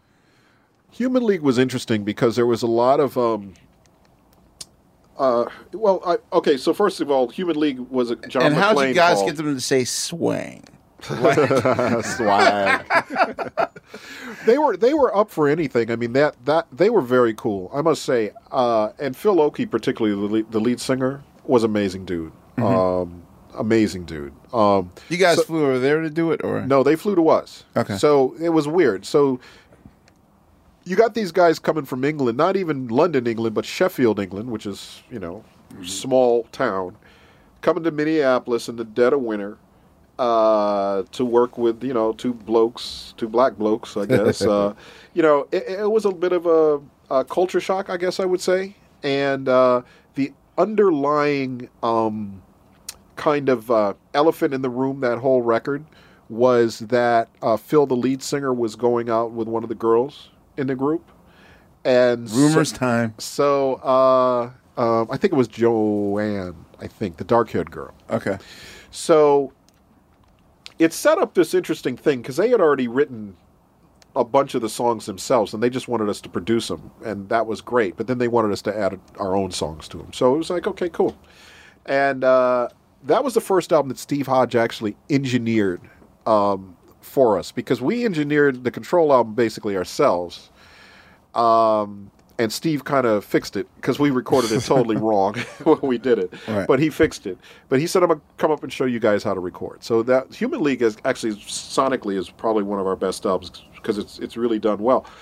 But the idea of creating was interesting because, we had the songs, they were down with the songs, but in particular Human, Terry did the vocal on that song, produced the vocal on it. And it was like at least a week of every day. Because think about, you almost have to unteach Phil how to sing because Phil was always very robotic and always very stiff. And that's what I'm saying. You made them sound human. Yeah, human. But it took a lot of. So Terry, that was a Terry Lewis masterpiece to me. And I remember hearing the finished vocal and just going, man, that's amazing. And I remember watching his face as he listened to, because after he did the vocal, then Terry comped the vocal and everything. And I remember watching his face and he just was like amazed how he sounded, right? And so we went in, and when we did the backgrounds, actually the backgrounds on the song is Alicia Keys and Terry. They're the ones that are doing the ooh, human. It's a combination of those guys. Because Terry used to also be Mr. Background. We used to call him Mr. Background. So, anyway, I remember we played it, and Phil was like, wow, that's really good. We were all like, wow, that's great. That sounds great. And I remember the girls being like, who's that other girl singing on the track? And we said, it's, We said, oh, that's Lisa Keith. Not sure we like that. Not sure we fancy that. Such and such and such and such. What, we didn't get a chance to sing and, whatever. And we were like, okay, well, we'll figure it out tomorrow or whatever. So they left. And Terry was like, they can't sing this. And and we're like, yeah, we know. I mean, it's not that they couldn't sing, but for this particular song, the texture that we're trying to do, it didn't fit. So that's when Terry came up with the idea is I'm going to give him a spoken part. Oh, wow. That was the olive branch. That was the olive branch. So we're going to do this. We're going to do the spoken part. But before the olive branch happened, the next day, Phil came back to the studio, and everybody was with him, but only he came in the room. And he kind of walks in the room, and he has this look on his face. And we said, what's up, Phil? How's it going? He says, good. And we said, what's going on? And he goes, I just have to say that we're against the other girl being on the track. And Terry and I said, huh? And he says, I just have to say we're against that other girl being on the track. Like he's reading a ransom note. Yeah, right. They is treating us good. We all chilling and shit. So me and Terry look at each other, and he says it again. And then we said, okay. You just have to say you're against the girl being on the track. And he says, yes. I have to say, we said, we got you. Don't worry about it. We got it. Because we know what went home. He went home with the girl, to the hotel, and she was in his ear all night or whatever the heck it was. They didn't get smoke and mirrors back then? No. They was in their feelings. I would have not known any different than, Yeah. So it was very funny. So he did his thing. It's like, okay, Phil, you're off the hook. You told us what you needed to tell us, what you said you'd tell. That's great. We came in. We did, Terry showed the girl, Joanne, I think, did the part. And she said, here you go. This is the part you're doing, right? We're done with the song. The song's totally done. I don't know at that point whether they beefed to the record company or whoever it was. And we just said, okay. And I don't think I don't remember us ever doing this on any other project. Certainly not to that point. But we just said, here's our thing. The songs that they brought, that they did, they can mix them however the heck they want to do it. They got it. The songs that we did, we're mixing exactly the way we want them. And as far as Human goes, if we don't get to do it the way we want to do it, we're just taking it off the record. And they were like, no. No. You really did hit the off button. Yeah. Hit the off button. Now. But that might have been the only time that happened. And It was interesting because I've read some articles where Phil has talked about making the record now, and he says we were puppets and whatever. He has a whole different kind of recollection of it than we do. And, hey, that's the way, but it's like you hired us to make your record. You had made your record basically as demos, and you wanted us to do it our way. So basically it was like taking what they did, and then I would play the parts, or I would have them play the parts, or whatever it was, but it was just, you hired us, we did what you hired us to do. There was no puppet anything to me, and that was the only... So I can assume that they didn't write I Need Your Lovin'. Oh, no. But did they write the last song, the song that closes the record? Nothing Else Even Matters, or... Love is All That Matters? Yeah. Did they write that? No, we wrote that. You did? Okay. Yeah. So, yeah, but I was going to say, like, if you're given the Human League and you know their history, it's very telling that you really brought them to your side of the fence. Brought them down to our world. As opposed to... Because I would have figured that you guys would have been like, all right, now it's... All right, so Prince's concept with the family was, I'm going to get some of that Duran Duran money. Right. You didn't think at one point, like, now's really time for us to show... Cash me outside. All the Middle America, like all the Middle America AM radio shit that we've learned, we can now use them as the calling card. But no, because we didn't feel that that was what they necessarily were. I mean, they had obviously big records, but there was a reason that they had come to us anyway. To me, even with the big records that they had, because I remember Fascination was one of my. I mean, Don't You Want Me was great, but Fascination was my record. I love that. And yeah. So to me, the fact that they were coming to us was, you're coming to us for a reason, and it's not to make AM pop radio. It's to make. Well, I'm just saying, like, a song like I Need Your Lovin'. Yeah. You don't think Alex would have tore the shit out of that song? Oh, of course he would have. Of course he would have. Yeah. Okay. Yeah, I agree. I agree with that. But it was fun. We played them stuff, and they picked the stuff they liked. They liked that song. They loved that record, and we like the idea of doing a record like that on them because it's not the kind of record you would expect, to hear from them. Yeah, I did not expect that at all. Totally did not expect that at all. Me and Zoe, we covered Human some years back, like on our 80s record. Yeah, we covered y'all did. That's right. All right, y'all. You know what season it is. 'Tis the season for spring breaking and planning our summer travel. And if you're like me, you're already in your Airbnb app trying to find which spot is right for you. Now listen, while I'm looking to spend all this money, what I'm not doing is thinking about making money with Airbnb. See, you got to change your mind state. Make the money while you're spending the money. How, you say, Laia, do I make the money? Well, you host at your house. And I know what you're thinking. I mean, my whole house? Well, no, you don't have to do your whole house. I mean, you could do a room or, do the whole house. So make some money while you're spending some money this summer. I'm trying to tell you, your home might be worth more than you think. Find out how much at airbnb.com/host. Tired of not being able to get a hold of anyone when you have questions about your credit card? With 24/7 U.S.-based live customer service from Discover, everyone has the option to talk to a real person anytime, day or night. Yes, you heard that right. You can talk to a human on the Discover customer service team anytime. So the next time you have a question about your credit card, call 1-800-DISCOVER to get the service you deserve. Limitations apply. See terms at discover.com/creditcard. Okay. I love Walker Hayes. He's amazing. He's so fun, such a great entertainer. And that's why I'm so excited that JCPenney and country music singer-songwriter Walker Hayes are partnering together on a new limited-time men's collection for the everyday guy. The Walker Hayes for JCPenney collection is an upbeat playlist of instant classics with laid-back appeal and down-home vibes. As a dad of 7 kids, he knows exactly what fathers want and need when it comes to their style. This collection reflects his casually cool styles with outdoor-inspired details and versatile colors. Perfect for the guy living the t-shirt life or someone wanting some fresh options that feel just as good.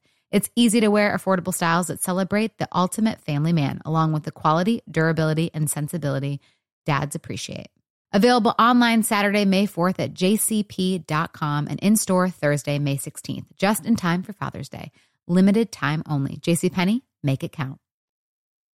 So it's weird though, because it's like I felt like Control was your most important record, but I actually feel like Heartbreak was your make or break record because what that allowed you to do was really cross the bridge into what young people were, are into, which, not even, I don't even consider it as like, oh, can Jam and Lewis handle New Jack Swing?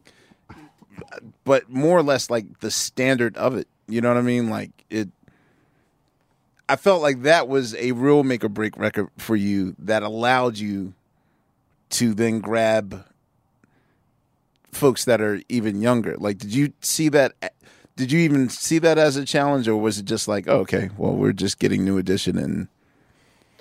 Yeah, I think we just thought we're just do a New Edition. Like it's like in the moment, I don't think it's easy to look back historically and go, and that was some sort of turning point. I mean, it was the first time that we really, it was probably the first time we really adopted a lot of hip hop into what we were doing, or at least a lot of that kind of sound and a lot of, Was it a discussion between you two? Like, okay, now our straight up funk might be dated by 88, 89. We got to figure out what's going on with New Jack Swing and that sort of thing. Like, what was your impression like when you first heard the Guy record and the Keith Sweat record? And love at first listen. Absolute love. Matter of fact, I remember having a conversation when the Keith Sweat record came out. I remember having a conversation with Babyface about that. We were at a club somewhere, and I remember we were talking about it. I said, man, you heard this dude Keith Sweat, man? And he was like, oh, yeah, I love that record. That record sounds like y'all's record. Because it was, if you think about it, to me, the New Jack Swing record, now I don't know what the first New Jack Swing record, but for me, one of the first New Jack Swing records was actually Nasty. And the kind of fluty string sound on that, to me, is what I Want Her was. But they were Teddy was using more of a, yeah. But that was that same thing. And I remember we were talking about that, and I remember Face, or might have been L.A., said, well, Keith's cool, but who the real dude on that record is this kid, Teddy Riley. He's like the dude. And we're like, oh, really? Yeah, who's he? Oh, he produced the record. And we were like, oh, shit. Okay, so we went then on a Teddy Riley quest at that point and trying to find, other, more records that he had done because it was just still brand new. But that was an amazing record and an amazing album, too. I mean, so, yeah, no, we love that. We've always embraced pretty much what's out there. We've never really had the attitude of, we certainly have things we personally like and don't like, but we've never had the attitude of... You didn't scoff at some of the patches, like some of those like Stanley Brown cheesy saxophone.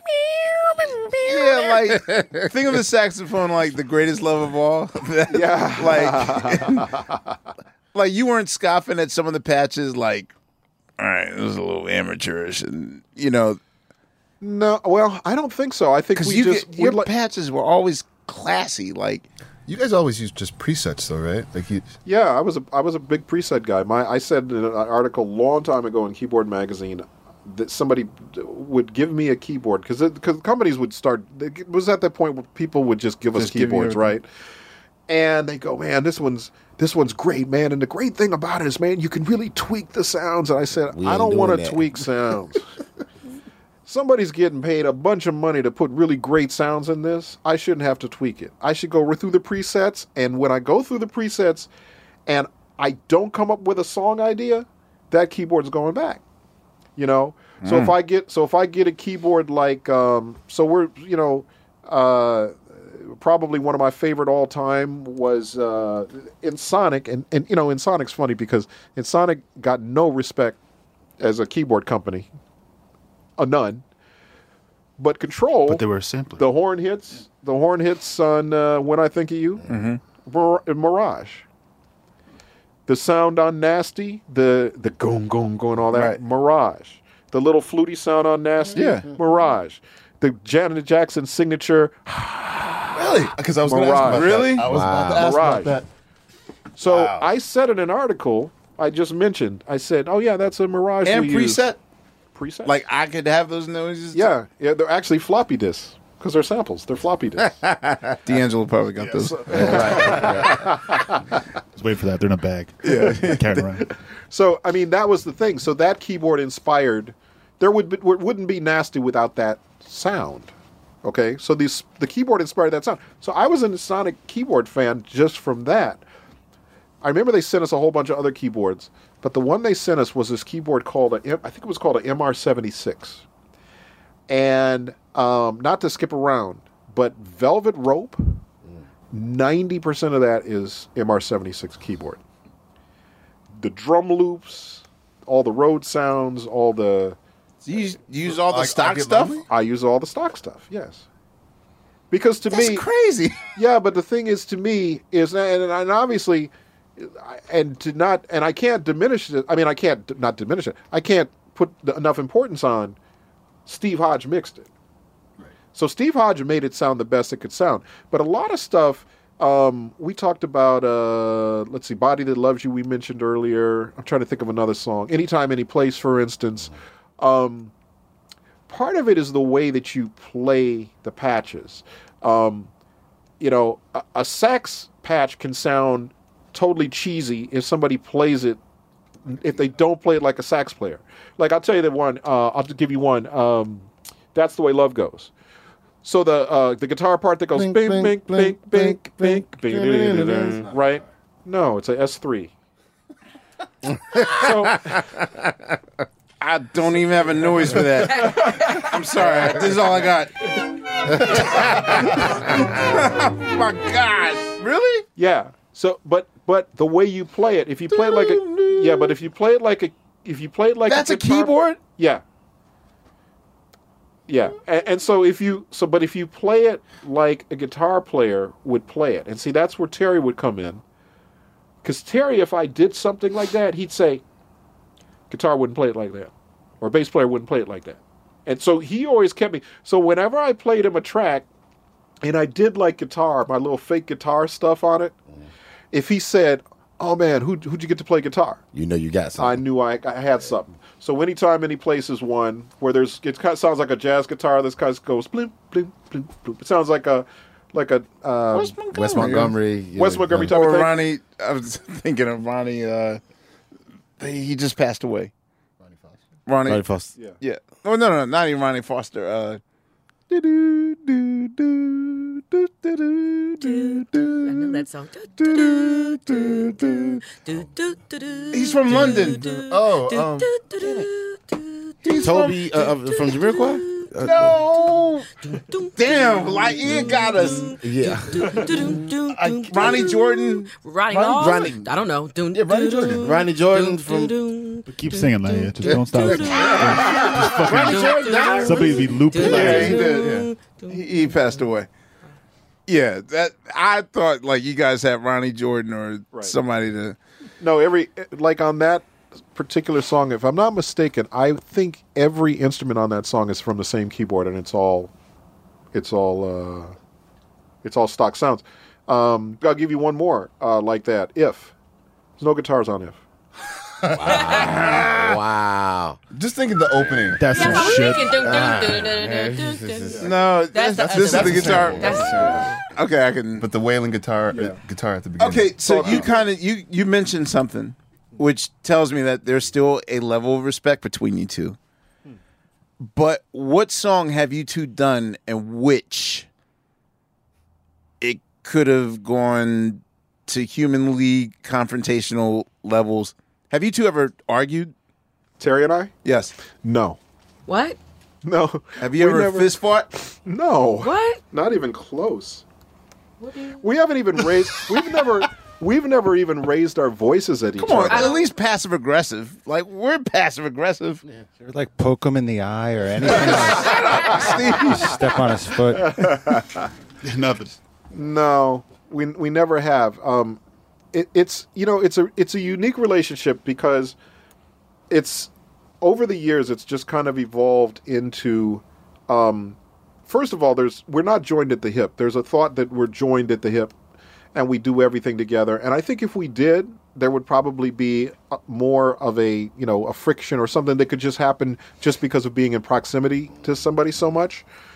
But we live different lives. We have, for instance, here's a good example. I do an interview, although Terry's actually under the weather today, but I like talking music and that, and Terry does too, but not to the degree I do, But it's what makes He'd Terry be out after an hour of this. Yeah. Oh, yeah. He would have been long gone. He would be long gone. He would have actually. He would probably enjoy. Well, no, he wouldn't. but he would. Let me not even lie. No, but he would enjoy. He would enjoy talking to you. Like if we were at dinner and we were just hanging out and having dinner and talking, you guys would have a great conversation with him. Because he's such an amazing mind, and also talking about his lyrics. See, the thing that's great about lyrics with him is that part of the beauty of a great lyricist is you can say what you need to say in a few words. And I'm very long-winded, and so that's the reason I think I'm not necessarily that good at lyrics. I can say what I want to say, but it just takes me too many words to say it. Okay? And perfect example was the Janet record, Living in a World, they didn't make. And we had been watching, so it looks like the way CNN looks now, pretty much, honestly, but just all kinds of just craziness in the world and school shootings and just all kinds of stuff. And we just felt like we got to do a song that addresses that it's not the kids' fault. It's the world that we've built as adults for the kids, right? What does that song need to be? So we're like, we need Terry, right? Is it because it was just me and Janet talking about it? And Terry was actually at the time at our new studio putting, we were building it at the time. Mm-hmm. So Terry walks in the door of our old place. We're still at our old place. He walks in the door with like carpet samples and all kinds of stuff. And we're like, Jam, what do you think about the carpet sample and the whatever? We're like, no, Terry, we need lyrics, man. We need lyrics. He said, okay, what's the concept? And I said, okay, because, man, these kids, man, parents are making the bad decisions and the adults are making the bad decisions and the kids pay for the mistakes that we make and such. And I go into this big, long thing. And Terry, at the end of it, just goes, living in a world they didn't make. Walks into the room 10 minutes later, hands Janet the lyrics and goes, here you go. Wow. So, damn. So that's, and then he goes, no, which carpet sample? Champagne. No, and Terry's a really good multitasker too, so he could do that. His brain could work like that. But that was the thing. But because we're not joined at the hip, and we each have things that we do really well, even in picking projects, very much like picking, what radio show to do, for instance, or a podcast or whatever the decision is. Sometimes if neither of us feel it, then it's just a no, If one of us feels it, then it's like, we'll explain to the other why we feel good about it. And we just kind of know now, I remember I mentioned your show to Terry, 3, 4, 5 months ago and stuff. And I said, we should do Questlove's show, whatever. He said, what's the show about? I said, it's just really good. It's really in depth, and it's kind of cool. He said, oh yeah, okay, yeah, it sounds okay. It's interesting, and it's like, he goes, but I love Questlove. Yeah, okay, but not I'll do it. I love Questlove. Okay, so cool. Okay, so I know that going into it, it's like, okay, cool. So then I'm like, okay, is that something? But no, I really want to do it, and I think it would be interesting to do. It would be a great conversation, whatever. Okay, so that's what. But we do projects the same way, and I swear to God, there's people that will swear to God that Terry does all the work and I don't do a thing. What? And there's people that will swear that I do all the work and Terry doesn't do a thing. I swear to God. I feel like you're Penn and he's Teller. Like you're Jay, he's Silent Bob. In a speaking way. I think he does the work, but because we don't have a gauge for his personality, that I'm just trying to figure out, okay. Penn and Teller is an interesting analogy. I thought you were the lyrics guy because you talk the most of the two. Right. No. That's crazy. I'm not. I remember one of the songs I actually did a lot of the lyrics on was Just Be Good to Me. And I remember thinking the whole time I was writing it, this is way too long. And 6 minutes. Yeah, I remember that. And I remember it's funny because I also remember like Saturday Love. Like I came up with the hook on that. Of course you did. And I was like so embarrassed. Like when I was at my house, and matter of fact, the piano I wrote it on is the piano that's downstairs, which is also the Tender Love piano, by the way. But I had it in my little apartment I had my first little apartment stuff, so I had the piano in there, right? So anyway, I write Saturday Love where I have the chords and stuff, and I got the Sunday, Monday, Tuesday, and I'm at home and I'm jamming, and I'm thinking, oh man, this is cool. So I get to the studio and I'm like, Terry, I got this song, man. He said, yeah, what is it? And I said, it's like the days of the week. It's already sounding stupid now coming out of my mouth. Well, sing it, man. And I said, okay, well, it's like Sunday, Monday, Tuesday. Wednesday, Thursday, Friday. And he starts laughing. He says, oh, that's funny. He says, like Sesame Street? I said, yeah. I said, forget it. Anyway, he said, no, it's cool. I get it. So anyway, we do the song. Here's how much we really didn't think a lot of the song. The first and second lyrics, Exact same. Second verse, same as the first. About you. Second verse, same as the first. Damn. Oh, wow. Yeah. It's just a different they melody. just sing them different. Why did you freaking say? It's the same. It's a lazy afternoon. Yeah, well, we don't know how to write hooks. It was like, we got to turn this record in tomorrow. Just repeat it over again. So, yeah, so that was the thing. So that was what we thought of it. And even when we put it on the album, we were kind of like, yeah. And I remember we released I Think You Look Good to Me as the first single. And You Look Good to Me was doing well, and it's moving up the charts, and everything was doing well.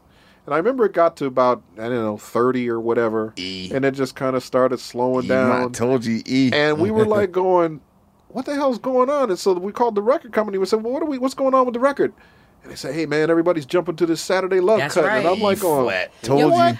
Because I remember, too, the challenge was if you could really get it in the right cadence, like, you felt good about yourself. Yes. I remember the time when I Yeah. finally got it, I was like, yes! Yep. Sunday, Monday, Tuesday, Wednesday, Thursday, Friday, Saturday, love. Weren't you 3 when that came It out? didn't matter. I remember singing it in the There was a sense of mirror. accomplishment when you did it. in nursery school, she was singing. Speaking of which, I seen Sherelle open up for New Edition once. Yeah.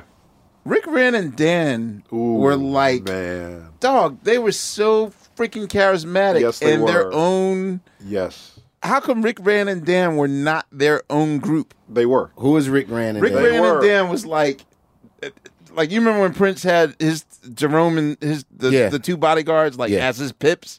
Okay. She had her own pips. Yes. Ah, okay. And they was like funky. They was like straight up. Like I wanted them to be a group. They were a group. Wait, Rick Rand and Dan. they were a group? They were a group. Rick Who Rand and Dan. recorded them? Well, we started recording them. You And- produced a song for Rick Rand and Dan. Yes, but tragically, Randy died in a motorcycle accident. He was Sherelle's husband, right? Sherelle's. I don't think they were married, but certainly her boyfriend. Yeah. Yeah, Randy Rand. Yeah, Randy Rand. Oh, Randy Rand, who wrote Let's Spend the Night for Johnny Gill. Yes, that's him. Yeah, so he was. So Randy. How you know that? Yeah. That's one of my favorite albums. I love that album, man. So that's my job. I'm supposed to know. That's why I'm here. That's why I got the red headphones. No, but Randy was amazing, and I remember Sherelle introduced us to him, and she said, "Yeah, I want you to meet my boyfriend. This is Randy, and he's got this group, Rick Rand and Dan, and whatever." And we said, "Okay, cool. Well, we'll check him out." And then, so when we did "You Look Good to Me," we put him in the video. We put Rick Rand and Dan in the video of "You Look Good to Me." And the plan was that, we were going to make a record with them. Like, that was the next thing we were going to do. They were the first cats I ever seen do the snake. Yeah, that's right. That's right. The first time I seen that, I seen them on Soul Train, and we all started doing that shit. No, they were crazy talented as a group. And but Randy as a writer and producer, he did a lot of songs. He did. I'm trying to think. I'm totally blanking, but he produced a lot of songs for us back in the day. He was very, very talented, super nice dude. But he got a motorcycle, man. He just was, and just a motorcycle accident. Damn. Yeah. I want to ask you about Perspective Records and like when you guys first started, was Sounds of Blackness your very first act? Yes. That was the very first. Very first act. And Sounds of Blackness was, the story with them was... Did all 40 of them sign that contract? I always wondered about that split. No. $150 a week? Yeah, exactly. Y'all Prince now, right? Yeah, that's right. See how optimistic y'all are now. You know, the ironic thing about that statement, though, which is very true, it's one of the reasons that we never... criticize Prince's decision, because it's kind of like it's tough to criticize the boss if you've never been a boss. And so we didn't agree with a lot of things that Prince did, but we were in the position we were in because of the things he did do, or whatever those decisions were. We looked at where we were at and realized we wouldn't have been there without those decisions. Even the decision to kick us out the group, which was the best decision he could have made for us, because we wouldn't have left the group on our own. It was like, no, we love being with the group. So you never know. But yeah, you're absolutely right. It was that, Sounds of Blackness, like that's an expensive group to get around. And we dug in our pocket to do it because we believed in what it was. Janet was actually, we took Janet to a show when we were working on Rhythm Nation. Right. And we took her to a show. And the whole show, she was nudging me because the whole thing about Sounds of Blackness, it was all celebrated all the different kinds of black music. It wasn't just, it was gospel, but it was jazz, it was blues, it was everything. And every time they'd launch into a different thing, she'd nudge me and go, oh, they're doing a jazz song. Oh, they're doing a gospel song. Oh, and it was like, yeah, Janet, that's what they do. Like, we knew them because we would play like on the same gigs as them as Flight Time. We would play like... They were around that long? Yeah. Oh, they were around. Their They first were around album was in like, the 70s. Yeah, Okay. that's right. Yeah. Same members? Same members. Same Nesby? director, and Nesby. Gary Hines. And there's Gary Hines. Yeah, the with a nice fro. Yep. They were like, guys, it's kind of like Ladysmith Black Mambazo. Yeah. Like they were... Wow. Yeah, exactly. So they were around forever. So when we started the label, and so Janet she said, wow, you should sign them. And we thought, yeah, we should. That's a good idea. We should sign him. And so I remember we talked to Gary after that show, and we said, we want to make a record with you guys. We're starting a label. And our theory was real simple to me, which was we wanted to build a big, tall building. But in order to build a big, tall building, you got to dig a foundation. And Sounds of Blackness was our foundation. And Terry would always say, sometimes you got to give people not what they want, but what they need. Mm-hmm. And they don't know they need it until they hear it. And then they go, oh, man, I needed this. We needed that. Yes. And that's what Sounds of Blackness was. Now, it was funny because there were, the business always comes into it. So we were at A&M Records, and I remember A&M was still Herb Alpert and Jerry Moss, the original two A&M guys, right?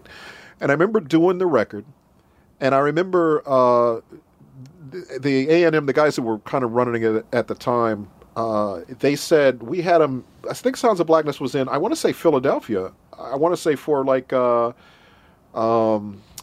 conference or something, maybe I Am or something. I Am. Yeah. Okay. So we had them there for the conference. So we said, and it wasn't the whole group. We had a touring group. Okay, we had a touring group of 20. So we said, we want to take them to New York and take them to some radio and do some stuff. Optimistic had just come out as a single. And they were like, oh, you don't have a budget for it. There's no budget for that. And we're like, well, we're already in Philadelphia. I'm just like, let's just go up to New York. No, there's no budget for it. So we're like, okay. So we just went in our pockets and just said, here's what we're going to do. We're going to go to New York. And at the time, I can't remember, I think Frankie might have still been at BLS at the time. I can't remember, right? And we just called the radio stations. It's like, hey, it's Jam and Lewis. Can we bring a group by? And everybody was like, yeah, bring them by. And we'd bring them to the station, And they'd sing and blow everybody away. And then we'd be like, we think we'd be there for 15 minutes. We'd be on there for 2 hours, right? Wow. So we'd leave the station. The phones would all be lighting up and stuff. And then we go to like, Sylvia's, I think was the place back then, right? So we go to Sylvia's and we'd eat, we'd feed everybody. But then they treat everybody to a show. The chefs, we'd have the chefs and everybody come out and stuff. And right? So when we left New York and went back to to Minneapolis, actually, not to L.A. When we went back to Minneapolis, the next week the record got to, like, I don't know, on both, whatever the two outlets were at the time, were both like 60, 70 spins a week, like huge. And they're all going, all the marketing, all the people they're going, what happened with this? What's going on with this Sounds of Blackness record? And I said, well, we took them to New York, like we said, and, they have that kind of impact. We just need to get them out. So I remember Herb called me, and he said, "Hey, Jam, it's Herb." And I said, "Oh, Herb." I said, "Great news, man." I said, "We're #1 most added, the Sounds of Blackness record, and we're this and that. We got this many spins, and we got whatever." And Herb says, "I didn't call to hear that bullshit."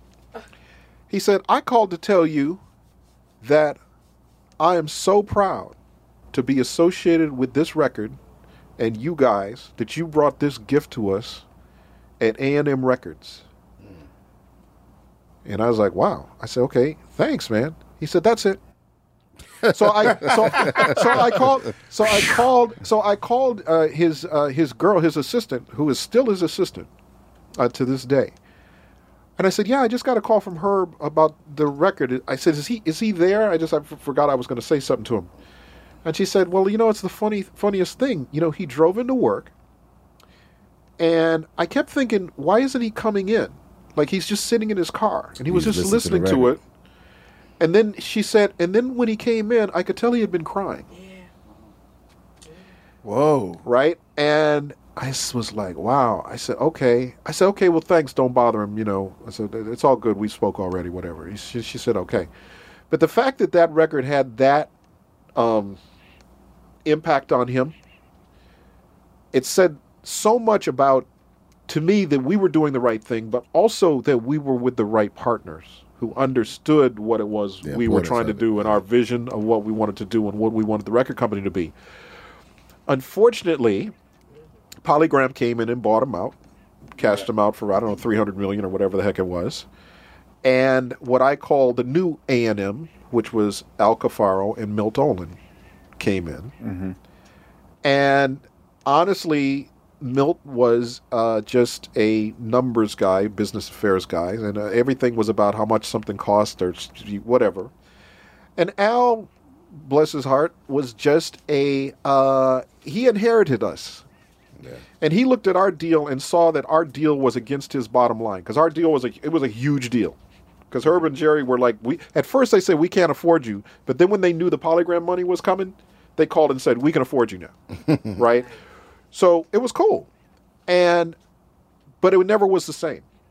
Right down to the Grammys. I remember that year at the Grammys, A&M had, they were in New York that year, and I remember A&M had, I think, The Police or Sting or whatever, and Sheryl Crow, and they had all these records that were up for awards. The only one that won a Grammy that night was Sounds of Blackness. And I remember running into Milt Olin in the elevator, coming down the stairs somewhere. And I said, "Hey, Milt." I said, "Great night, huh?" And he said, Yeah, great for you guys. And I said, "What do you mean great for you?" And he said, "Oh, great for you. Yeah, you guys won." And I said, "Well, we won. I thought we're partners." "Oh, yeah, that's true. Yeah, you're right." And I thought, okay, so here's where we're at now. We're from her calling me crying to this. And it was doomed. It was doomed. Mid-condition. I mean, the records that were successful despite, the folks that were there. That's why, as a Christmas record, the Sounds of Blackness. Sounds of Blackness, we did this, Soul Holiday. I mean, but once again, it was like all the things that we wanted to do, we just did them. But we just reached in our pocket. Went to Virgin? Who? Janet. No, because this was after that. This was. See, we're talking. Janet went to Virgin in 93. Sounds of Blackness were 91. That was 91. 91, Yeah, 92, right. yeah. So, but that was part of the problem, is because we got asked why, when we brought Sounds of Blackness, the question we were asked, not by Herb and Jerry, who Herb obviously loved what we brought, right? Mm-hmm. But the Al Cafaro Milt Olin regime asked, we gave you all this money, why didn't you bring us another Janet Jackson record? Or bring us an act like Janet Jackson? And it's like, well, because we have a plan of what we're going to do. We're going to build that. I mean, just watch what we do. Just let us do our thing. We know what we're doing, or at least we think we do. But we're going to create some great records for you. And so we did the Sounds of Blackness record. We followed that up with the Mint Condition record. The very first one. The very first one. Mint. Yeah, Meant to Be Mint. So Al listened to that record, said, there's no hits on this record. We said, wow, okay. So we said, okay. So Sheila Eldridge, who you guys probably know. Yeah. So Sheila, we went to Sheila and we said, Sheila, what can we do to drum up some support for, we got this single coming out, Pretty Brown Eyes, whatever, We're Breaking My Heart. And she said, oh, let's go to the colleges in the D.C. area and stuff, and we'll do like a video contest, and whoever comes up with the best video. That. You remember that? Yes, and it was a Howard Girl. Yes. The Howard Girl one. Yes, but not for the second single. It was Forever in Your Eyes. Forever in Your Eyes. Forever in Your Eyes. Yeah. Yep. So that was the concept. So Terry went out with him in like a Winnebago. Like, he was staying at like hotels that didn't have fax machines. Didn't even have fax machine at the hotel. I'm like, hey man, can I send a fax to you, Terry? Man, ain't no fax at this Roach Motel. Yeah, right. Nigga made the comfort in. Yeah, you know. So it was like one of those kinds of things. So all of a sudden, I remember we're sitting in a marketing meeting, and everybody's sitting around the table, and everybody's talking about you name whatever indie white act you could. Sold 100 copies somewhere. Oh, we sold 100 copies in Des Moines. Yeah, that's awesome. Yeah, and then we got Sticks and Stones over here, and they sold 50 copies in Minot, North Dakota. Oh, that's awesome. Yeah, that's great. What do you guys got? Into the meeting. What do you guys got? And we said, okay, well, we have, and the guy goes, oh my God. You guys got 75 spins at the pop station in D.C. What is this song? Who is this group? We're like, oh yeah, Mint Condition. Yeah. Oh my God, this record is. How'd that happen? And I said, well, Terry got in a Winnebago, and we did a video contest, and they were like, oh my God. And the next thing you know, we had a top 5 pop record on the album with no hits. Literally, we had to prove ourselves over and over and over. No matter what we did, we came out with a low-key record next, straight to #1 on the R&B charts. That was the I Got a Thing for You. I Got a Thing for You. You know something? Now that you mention it, do you remember the first time we met? No. Oh, yes. At college. At that college. Yes. Outdoor stage I forgot. thing. Yes, I do remember. With, what was her name? India? Little Red Boot. Yes. Angel Grant. Angel Grant. That's right. Yeah, I forgot that you guys, and that's the thing. When the college promoter said, "Hey, Jimmy Jam and Terry Lewis out there, they want to know if they can open for you guys real quick," and we like almost lost it. Like, who? That's funny. Like, Jimmy Jam and Terry Lewis want to open for us? Like, we totally didn't get the context that it was in. And I was just mind blown that you guys were that accessible. You were like our idols, freaking promoting with your artists. Like, I'd never seen such a thing where it's like, We were always big believers in that, though, because even when we knew that Perspective, we knew we were done at Perspective. Our deal was almost up. How was the deal? Was it like for a number of albums that you had to put out, or no? Was it was just a number of years, and it kind of changed as it happened. Because when we first started, we went in it was a joint venture, and we went in and we basically were going to just release 3 records a year or whatever. That then turned in. They were shutting the whole black music department down of A&M. There was a whole thing where a lot of the companies started just losing the black music department. So what they said to us is, why don't you guys just take over the black music department, which was great because we inherited the Barry White record, which nobody thought was a hit. And with Practice What You Preach and all that stuff, right? And they said, oh, that's not a hit. And we took it over. And the funny thing was we took the record over, but then when the record went number one, they took it. Yeah, it was A&M. Oh, A&M, yeah, we did it. And I didn't know that. And we're going, okay, well, we actually championed and worked that song. But okay, anyway, so as we got toward the end of the deal, we had this group called Solo. Yeah, I was about to ask you. Discovered them on a street corner in New York. Fell in love with them. Made the record. And that was the only record, probably, I would say, on A&M that they really... I remember Al Cafaro coming to town and saying, we want you guys to stay, and we're going to show you what we can do with this solo record. And I think we ended up doing like 800,000 units on that record, so it was a very successful record. They actually got us, our only time ever working with Hype Williams. We actually got a real video budget and, all of those things. But what we knew we were leaving, so our whole thing was we had an Ann Nesby record, and we had the Mint record with... what kind of man would I definition be? Of a band. Definition of a band. Yeah, definition of the band. So we had those records, and we wanted to make sure that when we left, those records were set up as good as possible. Like, we can get you to the goal line. You guys got to get it over because we're not going to be there, but we're going to get it as far as we possibly can. And I remember we wanted to go visit the branches, right? Because, there's people that are working in these branches because this is still in the physical distribution, right? So you're taking records to stores, you're doing this, right? Our whole thing was, man, let's go visit these people. And we'll take Mint Condition with us, and we'll take Ann Nesby with us. And that's important? It was the most important thing. They didn't think it was important. We thought it was important. So once again, we financed it ourselves. We just did it ourselves. So what we did is we called the branch, and the branches were like, what do you mean you want to bring them by? We said, we just want to bring them by. Like, what time do you guys do lunch? You guys have like a lunch hour or something? You have like a lunchroom or something? And they're like, yeah. And I was like, okay, we're coming. So the employees would all be in there eating lunch. We'd all bust in. We go, hey, we're jamming Lewis and whatever. And everybody go, oh, yeah, shit, right? Y'all must have started a trend because other artists started doing that at distributions. Of course they did. Yeah. Of course they did because it was... I'm like, I think we did it too. It's important, though. To me, it's important. It's like, because... How did you know that was important?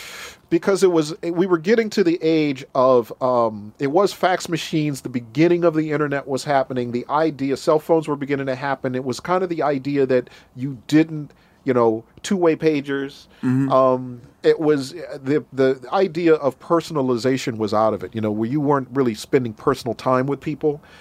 And to me, that was getting lost. Plus, there was kind of this thing where the stars were here, but the people really in the trenches that were doing the work were getting no respect. And as people that we always felt we started in the trenches. I mean, I'm the guy, remember at the beginning of our thing, I'm at the record store telling the guy, order 1,000 of these. And I'm putting out my little playlist thing and that was my thing. And Terry the same way. We were like entrepreneurs. We were like, no. It's about the personal interaction where if I tell somebody, this record's going to be a great record, they trust me because I'm looking in the eye and I'm saying this. So if we actually bring the talent to them, when they're out there fussing with an account about, we can only stock this many of them, and you've actually met the person. They're going to remember me. Yeah, it's like, no. We met these people. They actually came. And what we would do is we'd visit the branch during the day, and then at night we would rent a club out, and we'd have everybody come to the club, and we'd invite, we'd say, bring your people, right? And then we'd do like a full-on performance. And we went to like about 6 or 7 branches, and we did that. And I remember the day or the week we left, I remember What Kind of Man Would I Be was at number 2. It was already set to go number 1. We already had the spins. We knew we were set there. Ann's record, I can't remember where we were at with Ann, but she was like getting ready to go top 10 urban. Like she was there, so we were good. And I remember we left, and I remember the next week when What Kind of Man Would I Be went number 1. I remember they called Mint, because Stokely told me, and they said, see what we can do now that Jam and Lewis are out the way? Oh. Wow.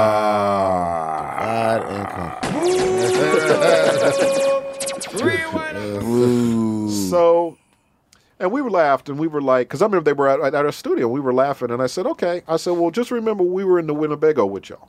So just remember that. When it came time to do their next video, they told them there was no budget for it. And they called us right up, and they said, they just told us there's no budget for the video. And I said, oh, yeah, they used to tell us that all the time. They said, well, our videos got made. And I said, yeah, because we took the money out of our pocket and made your videos.